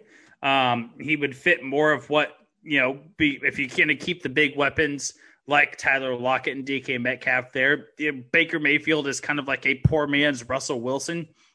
So at least that there's that gap that you could bridge there with bringing in a Baker Mayfield.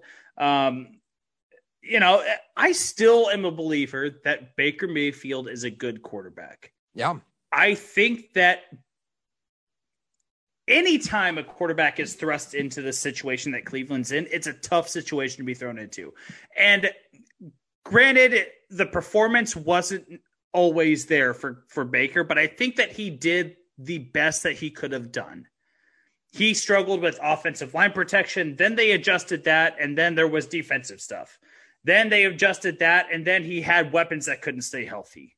And then they had that, and then he had a run game that couldn't stay healthy. I mean, it was. and then he couldn't stay healthy. Then he couldn't stay healthy. I mean, basically all of last year he played injured. He couldn't. He always had kind of some sort of roadblock in the way, and that's not to make an excuse. If you want to be if you're a number 1 overall pick in the NFL, you're expected to be a star and overcome those obstacles. I'm not going to make excuses for him, but I just want to point those facts out that maybe though he was a number 1, he's still a talented quarterback, even though he may not have been worthy of being a number 1. Yeah. So, I think Seattle would be a great second chance for him. It's not going to be a winning situation, but you're given 2 good weapons. You have a good running game. Rashad Penny has boosted himself up to being what he was supposed to be. Maybe Seattle's a good rebirth place for Baker to have a kind of a second chance at a career in the NFL. I think at this point, honestly, I think Baker is being underrated, right? I think for probably a little bit. He gets a lot of hate. After that 2020 season, we were probably overrating him a bit, and last year really brought him down. But I think at this point, he's being underrated, right? Like legit. Here's this, Mitch. Would you rather have Baker Mayfield next season or Carson Wentz? Baker Mayfield. I'd rather have Baker.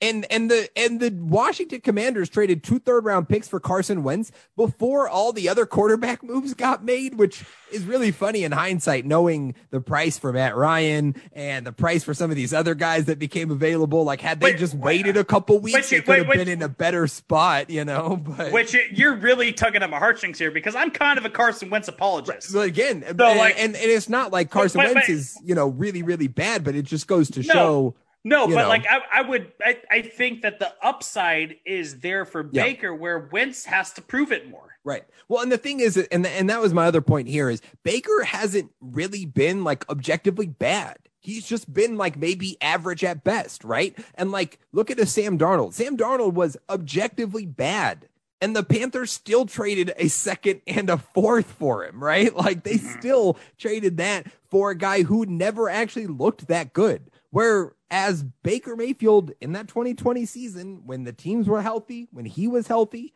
that was a legitimate team. I mean, they won a playoff game, like they were good, and he was good. He was good in that. And so if you're a team out there that can make or is looking to make an upgrade, he will be intriguing. But again, the market is dried up. Everyone's sort of made moves. Pittsburgh's brought in Mitchell Trubisky. Atlanta's brought in Marcus Mariota, and we'll talk about Matt Ryan. Whoa. Say his name right. Oh, sorry. Maria Mariota. Yes, shout out to Tony in the Dynasty League, who had to let the people know in the chat and misspelled or auto-corrected to Maria instead of Mariota. Which Three times it corrected to Maria. Maria Mariota is how he is forever known on this podcast. So. Yes, Maria is going to Atlanta. We'll get into the Matt Ryan stuff. But it's like Miami has Tua and Teddy, right? New York has Daniel Jones and Tyrod Taylor, right? Like everyone's sort of, figured it out. And the only other team that sort of makes sense to me is Pittsburgh, except for the fact that they're division rivals and they're not trading Baker Mayfield to the Pittsburgh Steelers. Like I would just be shocked if they did that. So there's not a lot of options left. So we'll see Seattle, Carolina, if another team emerges perhaps. But, one of the few names left out there in the quarterback market is Baker Mayfield. And the team that he was linked most to before these deals were made was Indianapolis, right? The Colts, who had moved on from Carson Wentz and clearly had a hole. Well, they did not go Baker Mayfield, Mitch. They went Matt Ryan, who obviously spurned as the Atlanta Falcons were chasing Deshaun Watson in the sweepstakes there, decided it was time to move on. And so the Falcons have shipped Matt Ryan to Indianapolis in exchange for a third-round pick, and it is a 2022 third. Is that correct? A 2022 third, yes. Yeah, so a third-round pick in this year's draft. For Matt Ryan, the Falcons are eating a dead cap hit that is the highest dead cap hit in NFL history. It's over $40 million that's on their books this year for Matt Ryan, that they are just eating that money, which is just absurd. But Mitch, before we talk about the Falcons, let's talk about the Colts, because this is the perfect move, in my opinion, for Indianapolis. I really like this. Matt Ryan has not been bad, right? He is certainly not playing at the MVP level we saw in 2016 with that Super Bowl team, but he has not, regressed in a significant way yet. He is older, I think 37, 38 maybe this year. But he has enough for this next couple years to really, do some things. And the AFC is going to be tough, right? It's not like it got any easier for the Colts, but this was the exact type of move I would have wanted to see them make. A veteran who's ready to win now, who raises the ceiling. He'll be better than Wentz. He's got to be at least as good as Phillip Rivers was in that final season, if not better than Phillip Rivers in that final year. I mean, Colts, in my opinion, should be the favorite to win the AFC South next year. Yeah, so he will be 37 this year. So right on point with your age comparison here. I really like this, and I don't want to compare him to Joe Montana, but I will, in a sense. In a sense, yes, I like this though. So, not that Matt Ryan is anywhere near the quarterback that Joe Montana was, success-wise. But if we remember correctly, Joe Montana left the 49ers to the Kansas City Chiefs, a struggling Kansas City Chiefs team, and led them to an AFC title game in his first year there. He wound up playing, I think, 2 or 3 years in Kansas City to wind up his career. Led some good Kansas City Chiefs team there in the early 90s. Matt Ryan's kind of poised to do that. He is a guy that is a great system quarterback, has an exceptionally high football IQ, and makes the most out of bad targets. And I think that I can compare him to Joe Montana in that sense that he's going to come into Indianapolis with a young, unproven wide receiver in Michael Pittman Jr., a guy that still has something to prove, aging targets like T.Y. Hilton, another unproven target in Paris Campbell, and a solid run game like what Kansas City had when Joe Montana went there. Now he's going to have with Marcus Allen. Now he's going to have it with Jonathan Taylor. Matt Ryan might be. I'm not going to put the Colts in the playoffs. I'm not going to say that just yet. I have to see what happens throughout the rest of the offseason, but there are very eerie parallels to what happened with Joe Montana in Kansas City and Matt Ryan in now Indianapolis, that things could line up that way. I like this signing for Indianapolis, and I think that they had added a very solid veteran quarterback, high football IQ, and a winner. At his core, Matt Ryan is a winner. Yeah, I think it's the perfect fit, right? It's the perfect fit for the Colts. It's the perfect fit for Matt Ryan, right? I mean, this is a team that has when healthy, a top 5 offensive line. Now they will have to do some work. Eric Fisher is still a free agent. They lost Mike Lewinsky. So they're going to have to shore some stuff up there. But even without those guys, this is a very solid offensive line with a top tier run game with Jonathan Taylor, Naheem Hines. That's a great duo. And room to grow at the pass catchers. The defense is really solid. Like, this is a great situation for Matt Ryan, a play action heavy offense where you can rely on the run. You're not asking him to do too much anymore. You're not asking him to throw it 50 times a game anymore, like he was doing in Atlanta. A more limited sample size, playing into his strengths right now where he's at in his career. And I think I'm ready to buy it. I think it'll be successful. And that division too, I mean, to compete with Tennessee, I mean, I think they could compete with Tennessee absolutely right now with where they're at, and the rest of the division sucks, and it's the Texans and the Jags. So it's not like there's much competition there. So as far as competing for the division, I think they're right there, and obviously could get better. But I did like this fit with Matt Ryan in Indianapolis. Yeah, I do want to point out that hopefully Indianapolis hopes that Matt Ryan is a starter for more than 1 year, because this will be the 7th different starting quarterback for the Indianapolis Colts over the last 7 years. Yes. So, yes, the ghost of Andrew Luck shudders in Lucas Oil Stadium as another yikes, enters. Big yikes. Mitch, as we mentioned, Marcus Mariota, the former Oregon Duck, is replacing Matt Ryan in Atlanta. The Falcons have signed the 28-year-old to a 2-year, $18 million deal. It is, in this first season, a 1-year, $6.75 million deal that they can get out of. So essentially, maybe a one-year deal for Mariota to be the placeholder as they, look to the quarterback of the future, perhaps next year, or make a different move there. But I like the signing for Mariota. I thought he was wise to go to Vegas and back up there for a couple years and just kind of reset the market for himself. I think Mariota could be a starting quarterback in the league and be good. I mean, I'm confident he could be a top 20 quarterback still. So I am intrigued to see how this goes for Atlanta. Now, their pass catchers are a mess besides Kyle Pitts, right? Their offensive line isn't very good. The defense is garbage, right? They are not a good team, but I hope Mariota shows well enough that whether the future's with Atlanta or somebody else, that this year gives him that opportunity. Yeah, I mean, this is still a very good quarterback. I mean, this was the best backup quarterback in the NFL last year, was Marcus Mariota. And he didn't even have to play to prove it, because this guy is talented. He's getting a great opportunity in Atlanta. Even if he is a placeholder, if he's not the long-term solution, he's going to get opportunities after this year. He's still on the right side of 30. So even if he does that 1-year deal, he'd be 29 going in and finding, maybe finding someone that's looking for another situation where he could go and fill that. He might be a career bridge quarterback, but there's nothing to be ashamed about that. You're going to go make your money, and you're going to be successful some teams, and you're going to have some runs that maybe are super successful. So I love the deal for Marcus Mariota. Maria Mariota. Yes.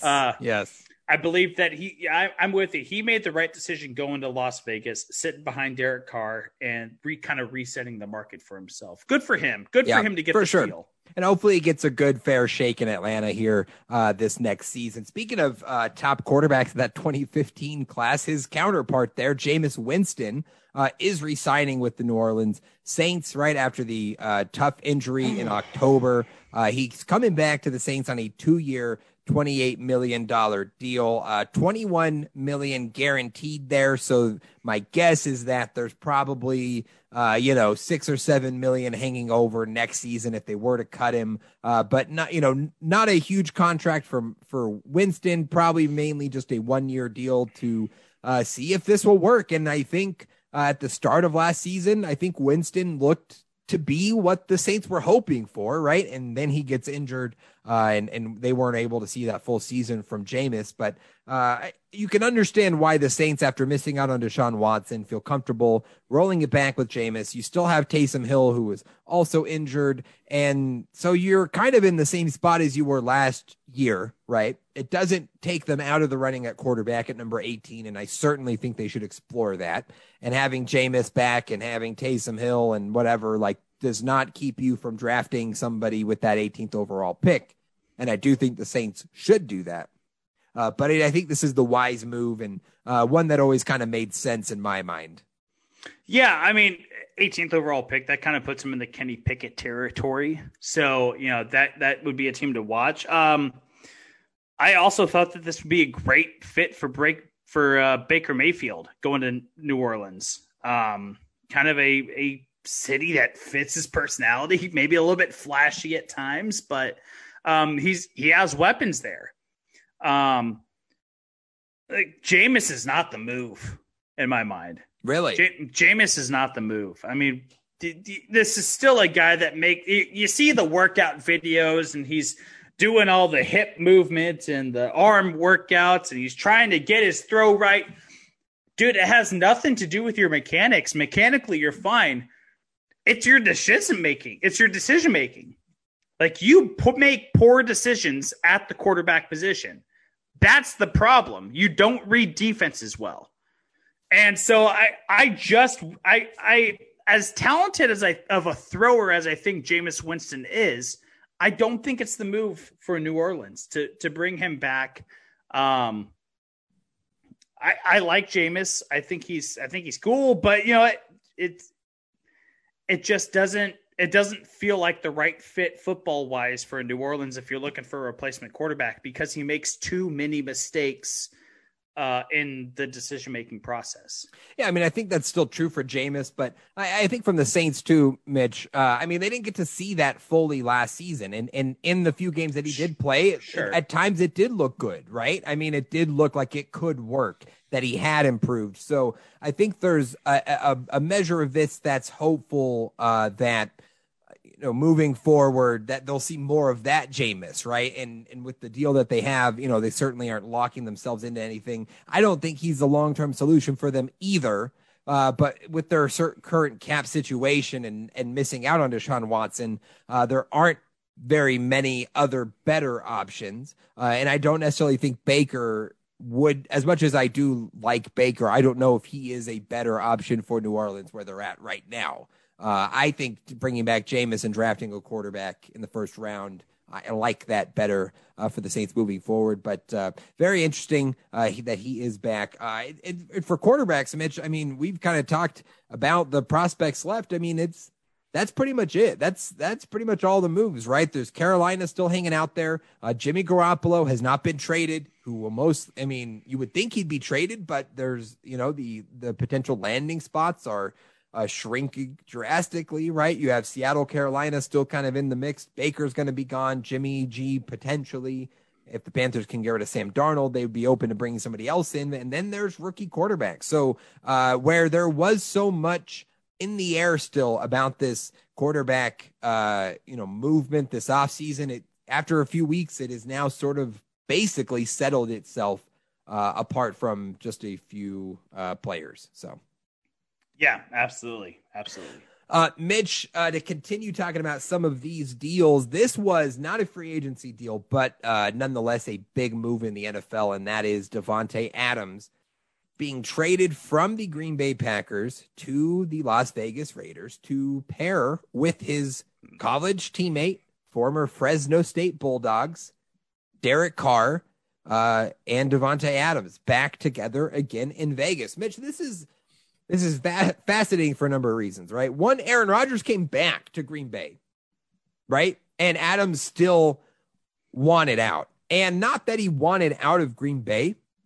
He wanted to go to Las Vegas. That was the only destination. It wasn't like, trade me, I want out, wherever the best offer is, I want to go. Like, it was, I want to get me to Vegas or I'm not playing. Like, it's just as simple as that. And so the Raiders make the move, a first-round pick and a second-round pick this year for Davante Adams, and then they sign him to the biggest non-quarterback contract in NFL history. I think he's making it's like 26 or 28 mil a year. Davante, it's like 183 maybe for the total deal. Right. It is. I mean, it's the biggest NFL contract given to a non-quarterback. And again, like I think I want to talk about this from the Raiders' perspective first. One, I mean, when a guy like that wants to come play for your team and he's the college, former teammate of your quarterback, like, I mean, that's kind of a no-brainer. You go get that guy. The price was high. First round, second round pick, 2 top 50 picks. That is high for Adams, but he is one of the best wide receivers in the league, and you kind of have to do it again when he wants to play for you. I think the problem for the Raiders is that it doesn't help them not be the fourth best team in the AFC West, because unfortunately the entire division got significantly better as well over this offseason. So as big of a move as this is, right? I mean, you're talking Davante Adams, Hunter Renfrow, Darren Waller. That is a great pass catching group. It's exactly what the Raiders needed. But I don't think it helps them not be the fourth best team, maybe the third best team in this division. Am I off base there? What do you think? I'm going to say something that's going to rattle some bones out, and I'll wait for just a second here to say this. Davante Adams, by the way, lifelong Raiders fan. He had said in multiple interviews, this is his dream to play for the Raiders, right? He's a California kid, played at UC Fresno, or CSU Fresno, excuse me. There's a difference between CSU and UC, if you didn't know. He played for CSU Fresno with Derek Carr. He is getting to fulfill his lifelong dreams to play for the Raiders, become the highest paid non-quarterback player in NFL history. A fantastic deal for Davante Adams. This doesn't necessarily mean the Raiders, even though with all the upgrades in the rest of the league, doesn't mean that they're still the fourth best team in that division, or the worst team in that division is what I should say. We had a segment made up a couple months ago called The Hill. Mm-hmm. And I'm going to add something to The Hill. Okay. 4 AFC West teams will make the playoffs this year. We will have a clean sweep. Wow. And Derek Carr will be top 5 in MVP voting by the end of the year. Huh. Okay. I love the addition. I think this unlocks the Raiders offense. I think it unlocks Josh Jacobs. I think that if you add a passing option there in that offense, that you don't have to rely on him to run the ball 25, 30 times a game. You can give him to the ball 15 to 17 times a game, and he's going to be just, even more effective. The question is still going to be the defense, and the defenses still need to be addressed. And I know that they addressed it, and we'll talk about here in just a second, but more than this has to be addressed on the defense. It's going to come down to that, but this really makes this Oakland offense, that one big weapon, it makes this offense really, really good. I love that you said Oakland and you didn't even notice it. Las Vegas. God damn it. Sorry, my bad. Las Vegas is what I mean. I understand why you're bullish on the Raiders, and they certainly improved, right? There's no doubt there that this improved that team. But I have questions about the rest of the offensive line, their ability to run the ball, and that defense, as you mentioned, especially the secondary, which is still a question that they really haven't addressed. And so, I don't think it makes them better than the Chargers with the expected growth of Justin Herbert and the additions that the Chargers have made, which have been significant. And I think they're probably parallel or equal to what the Broncos are right now with Russell Wilson and the additions that they have made. So I'm curious to see. I certainly think that all four will be in the playoff hunt. I love that you're penciling them all in as playoff teams now. Die on the hill, Mitch. You'll love to see it. I respect it. I will die on the hill. I will die on the hill. Mitch, the other move that you alluded to that the Raiders made, the other big move, is bringing in pass rusher Chandler Jones, the former Arizona Cardinal, comes to Vegas on a 3-year, $51 million deal. It's really a 2-year, $34 million deal, still that 17 mil average per year, which is fair for a pass rusher of his caliber, but 32 years old and you're only locked in for those 2 years of Chandler Jones. I think that's a very good contract and a good value for the Raiders, who again, on the heels of this Devontae Adams move, you're certainly pushing chips in, right? You're doing this to compete now with Derek Carr, with this core, Max Crosby, Darren Waller, we're doing it with this group in that Chandler Jones move, I think sort of aligns with that. I liked this move for the Raiders. I loved it. They're still missing second level though. Yes. I mean, they still are missing the linebacker position. I would love for them to make a move somewhere in free agency to add at least a competent addition, to at least bring that to a little bit higher level. But this is very clear with these two moves. The Raiders are trying to win now. It's very clear. And I have stand with Derek Carr for a long time, and I will continue to stand Derek Carr that this is a winning quarterback if he's given the right situation. And I think that he is headed in that right direction. The Raiders just need to make one more move defensively, and that's on the second level. And two. They need to add someone in the secondary as well. They're 2 moves away. 2 moves away. Raiders will be there. All right. Mitch, let's go to the Los Angeles Rams, who are involved in a number of moves. And we're going to start the wide receiver as they've sort of swapped some wide receivers. First off, they signed Allen Robinson, the veteran wide receiver, one of the sort of most highly touted free agent wide receivers, as that wide free agent class didn't really become quite what we expected. Mike Williams, Chris Godwin, those guys, right, returned to their teams, didn't become free agents.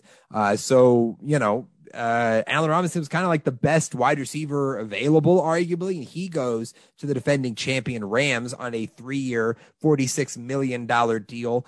Guaranteed money, it's 2 years, $30 million that they're locked into Allen Robinson, who's only 28. So I think this is a great move and a great compliment to Cooper Kupp. The Rams have repeatedly said that they are interested in bringing back OBJ. It's just a matter of what that number looks like, especially considering that he won't play, obviously, this full season and will be very limited in the coming season.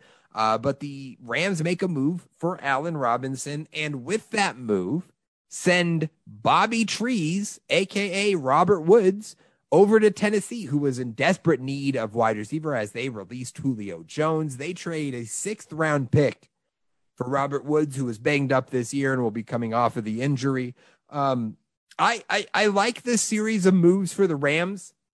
I know Cooper Kupp is going to, and those guys on the Rams are obviously, I'm sure, very sad about Robert Woods leaving, as he was a huge guy on that team and somebody that everybody really enjoyed. So that will hurt the locker room, certainly. But Allen Robinson's a great player. I think can contribute in an equal way to what Robert Woods was doing. And then if you're adding OBJ to that mix, Van Jefferson. They still have a lot of pass catchers there. So I liked these moves. What did you think about these series of moves? Well, sad about one of them. You had to know he wasn't coming back, though, right? No, I didn't think he was coming back last year until we franchise tagged him. So right, I didn't think Allen was coming back then. But he goes to a good team, going to the Rams. And you know what? For the Rams, it's an upgrade at the position. When you look at age, comparable ability with Allen Robinson and Robert Woods.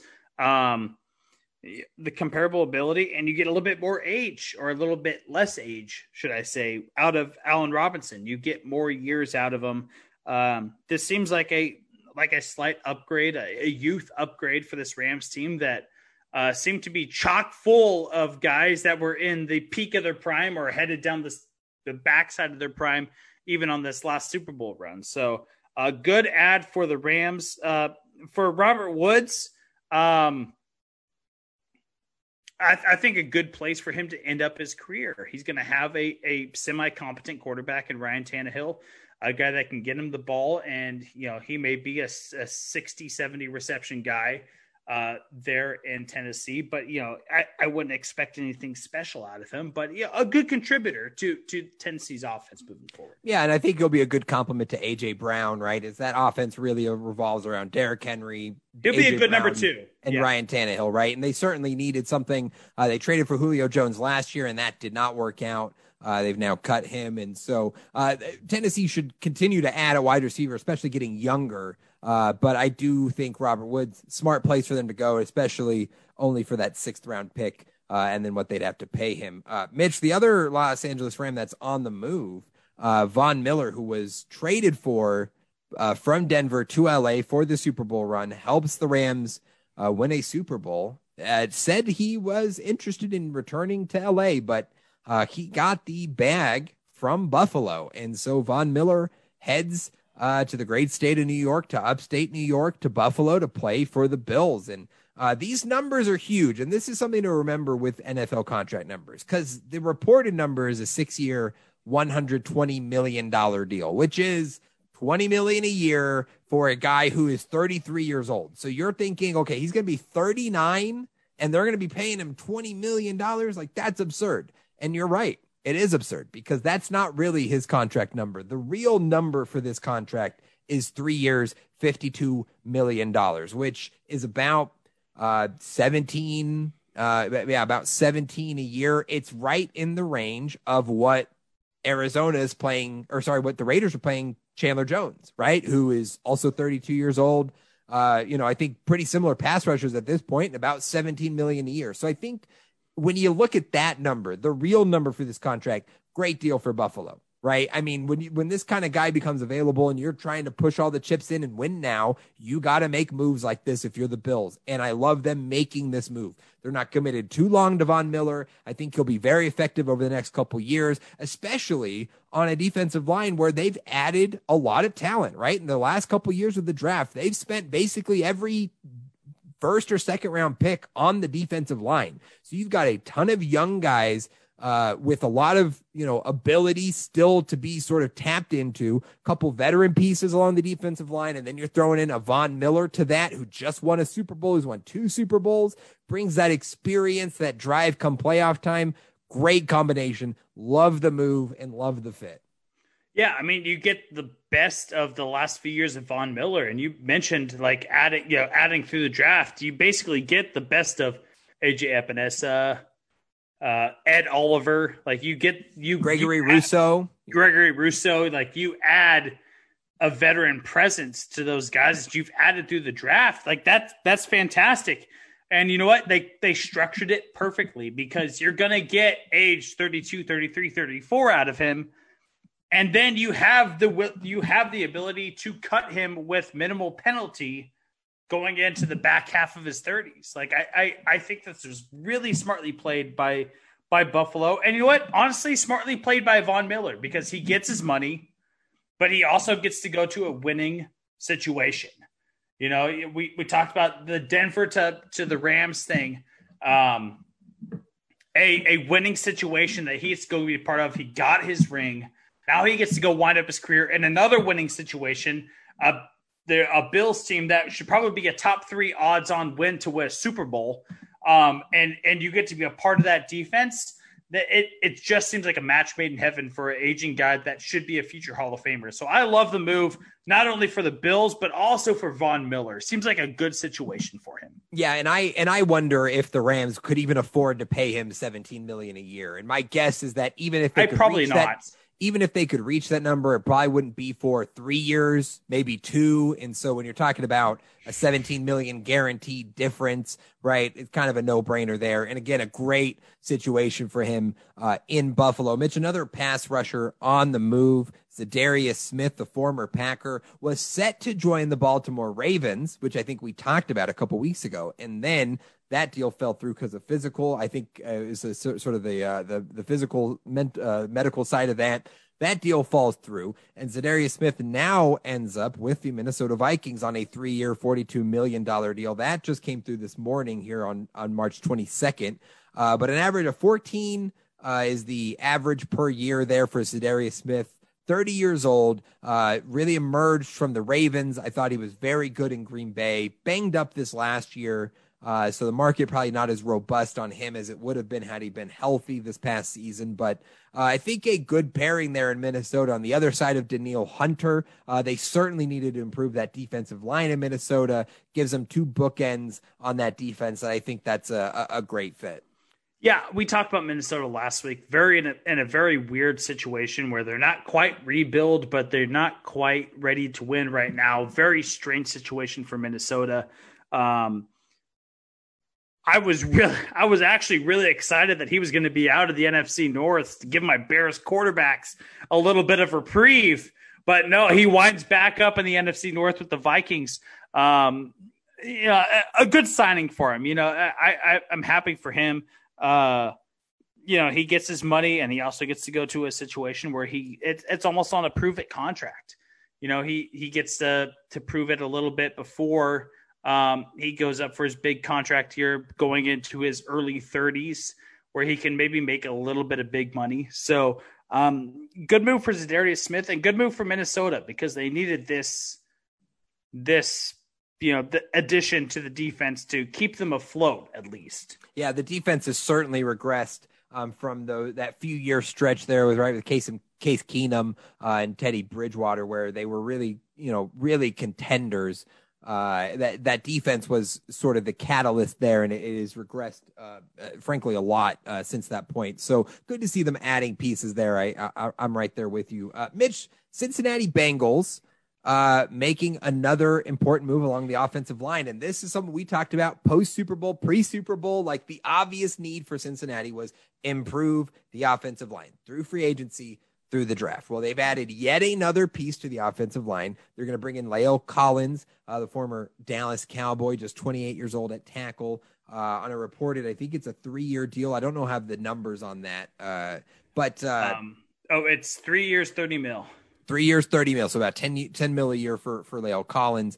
And that, goes with Mitch, a number of moves again on the offensive line, right? They add Collins at right tackle. They signed Ted Karras at center, a veteran center, to 3 years, $18 million. That is really like a 1 year, $7 million deal. They do have a starting center, but Karras can move to guard spots. They brought in Alex Kappa from the Tampa Bay Buccaneers on a 4-year, $35 million deal. That's 2 years, 20 that they can get out of. So they've made moves along the offensive line to improve the floor of the offensive line. And they still have that late first round pick to spend on another offensive lineman, a young guy for the future. Do you think that this was this what they needed to do? Should they have done more? Should they have maybe swung a little higher? Or do you think this was necessary improvements to revamp this offensive line for Cincinnati? Yeah, I mean, huge additions. And we talked about this on multiple episodes over the last few weeks. They needed to protect Joe Burrow. This addresses that issue right there. La'el Collins, Alex Kappa, Ted Karras. I mean, this addresses the issue that needed to be done. When which was protect Joe Burrow. So great ads from Cincinnati. They're not flashy, they're not sexy, but they're the most necessary. So love the additions from the Cincinnati Bengals, especially the La'el Collins addition. Yeah, and I think, they have made investments along the offensive line, and there's guys like Jonah Williams and Jackson Carman who they're going to hope to develop at the tackle spots, right, that they've spent draft picks on.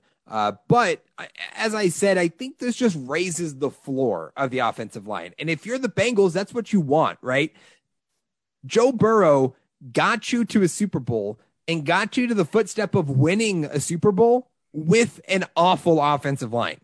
So if you could just raise the floor to like average, that you have a quarterback and you have weapons around him enough to be able to be successful, right? So I don't think they needed to completely revamp and just, spend all this money and sign all the big offensive line prospects. I think they just needed to raise the floor of what their offensive line could be. And I'm right there with you. These are the types of moves that do that. And as long as, and I'm going to put this caveat on here, as long as they spend that late first round pick on an offensive lineman, if the value's there, if a guy like Trevor Penning or Bernard Raymond or Zion Johnson or Kenyon Green, like if one of those guys is available at that point, at 31, like you got to take him. But if the value's there and addressing that there, I think this is like chef's kiss, perfect game plan. You did it right. Well done, Cincinnati. Yeah, I love the Bernard Raymond fit too, by the way. Yeah. They should really. Yes. Hopefully that falls in their lap. Yes, so. that's one of my favorite late round fits there. Mitch, a couple more free agents we want to talk about before we wrap the podcast up here. Juju Smith-Schuster, the TikTok sensation. Oh God, the place where TikTok sensations thrive. Jackson Mahomes and Juju Smith-Schuster are going to have TikTok battles on the field before the game. Juju won't even be warming up. Patrick's going to be like, "Who am I throwing passes to?" He's over there doing little dances with my brother there. Juju's heading to Kansas City on a 1-year, $10 million deal. I love this fit outside of the jokes about the TikTok stuff, obviously. I really do on the field. I love this fit, right? Because he is a possession type receiver, Juju is, right? And that complements Tyreek Hill, complements Travis Kelce. It's what they'd want at wide receiver alongside that. And so I'm a fan of this move. I think it's very smart for Juju, who takes another 1-year deal and a successful year in Kansas City, and you might be able to net yourself an Allen Robinson type deal, right? A $15 million a year for 3-year type deal of some more significant money. So I think it's smart for Juju, and I think it'll be a great fit for Kansas City. I'm not even going to say the TikTok stuff because I'm just going to offend some poor kid that just doesn't get it. And that's a fine. But on the field stuff, yes, this makes sense. This makes sense to bring in someone opposite of Tyreek Hill. This seems like the boost that Juju needs. This is a very talented wide receiver that had an aging quarterback that maybe he clashed with at times. They didn't agree offensively how things should be done. For him to come to Kansas City, a fresh new start with a young quarterback, a very talented young quarterback. This seems like a great situation for Juju. So, sucks for the rest of the AFC West that made so many strides, and then they bring in another weapon for Patrick Mahomes. But this is what Kansas City does over the last few years. They kind of revive people's careers. They bring in guys like Juju Smith. So I love the move for the Chiefs. Yeah, and the Chiefs they're going to lose Byron Pringle, who's headed to your Bears. Demarcus Robinson reported today he's heading to the Raiders. So you're replacing Pringle and Demarcus Robinson with Juju Smith-Schuster and getting better, which the Chiefs they just do that so well. They know how to pick their moves, right? And I think this is another good one there. The team he's leaving, though, the Steelers, I do find this interesting, Mitch. The pass catchers that they are losing, they have Chase Claypool, they have Deontay Johnson, and that pairing is one of the best young pairings of wide receivers in the league. But Juju's now gone. James Washington is headed to Dallas. And so suddenly that young, deep wide receiver room is much less so. And it will be interesting to see how they supplement that perhaps in the draft or in other places. And with the Steelers, we also wanted to mention a move that they made, bringing in Miles Jack, the linebacker from Jacksonville. The Jags cut Miles Jack, who was I think a second-round pick.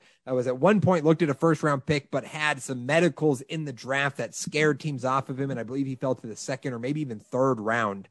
Was, I think, a solid player for Jacksonville that struggled staying healthy. So they cut him and chose to sign Foye Oluokun to a 3-year, $45 million contract. Well, now Miles Jack has found a new team in Pittsburgh, being coached up there by Brian Flores. Not a bad situation.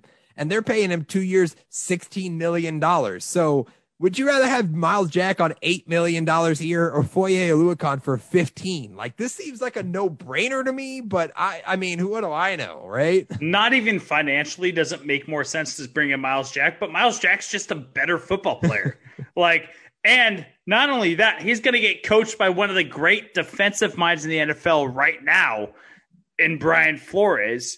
He's going to go play for one of the greatest historically defensive teams of all time in the Pittsburgh Steelers.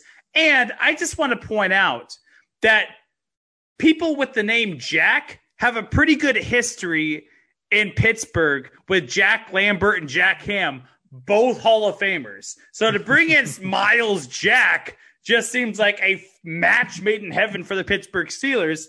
I love the signing for the Steelers. I think that this just adds so much to their defense.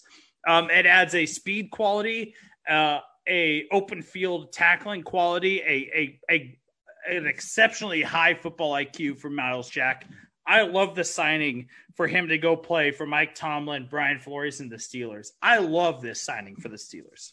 Yeah, I just wonder, how did the Steelers do this, right? They convinced Miami to trade him Minkah Fitzpatrick, right? They signed Miles Jack after he gets cut by Jacksonville. It's like, it just seems like they always pick up these moves where you're just like, man, how did they get that guy? And you just know, again, in that situation with that coaching staff, I think he's going to thrive and will probably leave Pittsburgh and then sign a $18 million deal with somebody else, right? And they're going to have gotten great value for a couple years with a young linebacker. 100%. I do want breaking news here. The Dolphins are finalizing a deal with left tackle Terran Armstead. Okay. 5-year deal, it looks like, according to Adam Schefter. So we don't have numbers on that yet, but a great note there, Mitch. And glad it came as we were about to wrap up the podcast because we're in the free agency. And certainly he is sort of the biggest name out there left, right? Among any players, but most notably the offensive line. And this is definitely a place that Miami needed to address. This a natural fit here, 30 years old. Curious to see what the actual money on this deal is, how long they're locked into him, but the right kind of move when you're trying to invest into a Tagovailoa, I think you would agree. Yeah, absolutely. Not just the Tagovailoa, but any young quarterback that you anticipate having being your future. You have to invest in the offensive line to protect them and give them that sort of confidence. So Terran Armstead, absolutely fantastic ad for the Dolphins if this all works out. So nothing but high hopes for that addition for Miami. Yeah, great stuff. Mitch, the final note here on NFL free agency, and we'll continue to update as things happen. And again, as we've said, it seems like it's getting even more wild as the weeks go. So who knows what next week has in store? It seems like most of the moves have been had. We've addressed a couple left there, but probably won't have too much. But the final one here, Marcus May, the former safety with the New York Jets, played on the franchise tag last year, will be going to the New Orleans Saints. The Saints lost their Pro Bowl safety, Marcus Williams, who will go to Baltimore on a 5-year, $70 million deal. So then the New Orleans Saints bring in Marcus May on a 3-year, $22.5 million deal. That's really a 2-year, $15 million deal. So they bring in Marcus May, who I think is a Pro Bowl caliber safety, at half the price, at literally half the average per year that Marcus Williams is getting from Baltimore. Now, Marcus Williams is a couple years younger, right? And I would think better than Marcus May, but this is I think a very smart move from a team that recognizes where it's at in the cap. hard to replace a player of that caliber. You can't afford to pay a safety $15 million when you have so much caught up in other places. So I think this is a great value for New Orleans and a great way to replace what was one of their best defensive players. Yeah, huge addition for them to replace one of their better defensive players, but also they get away from the Minneapolis Miracle. Marcus Williams is gone. If you remember, that is true. And if that was bad juju in any sort of way, you've washed that away. That's a great point. If you remember correctly, Stephon Diggs caught the ball over Marcus Williams that wound up being the Minneapolis Miracle. So at least you're off that, and you found a replacement. But back to a football sense and not so much a superstition sense. Marcus May is a great defensive back, and it is going to be a fantastic addition to this New Orleans Saints defense. Yes, no, 100%. And I wanted to note this because it's just a very smart move from a franchise that makes smart moves, right? When you lose out on a player like that, replacing him with that level of player at that price tag, very well done by New Orleans. Mitch, some more details on this Teron Armstead before we wrap up here. Tom Pelissero is reporting that it is a 5-year, $75 million deal plus incentives. So that works out to about $15 million a year for Teron Armstead, which I think is fair. He is one of the top tackles in the league, or at least up there in that conversation, but right. 30 years old, right? On the wrong side of that. And so, my guess is it's probably 3 years guaranteed in $45-50 million range there that Miami's sort of set in. But reportedly 5 years, $75 million for Teron Armstead from the Miami Dolphins. Very smartly structured, by the way.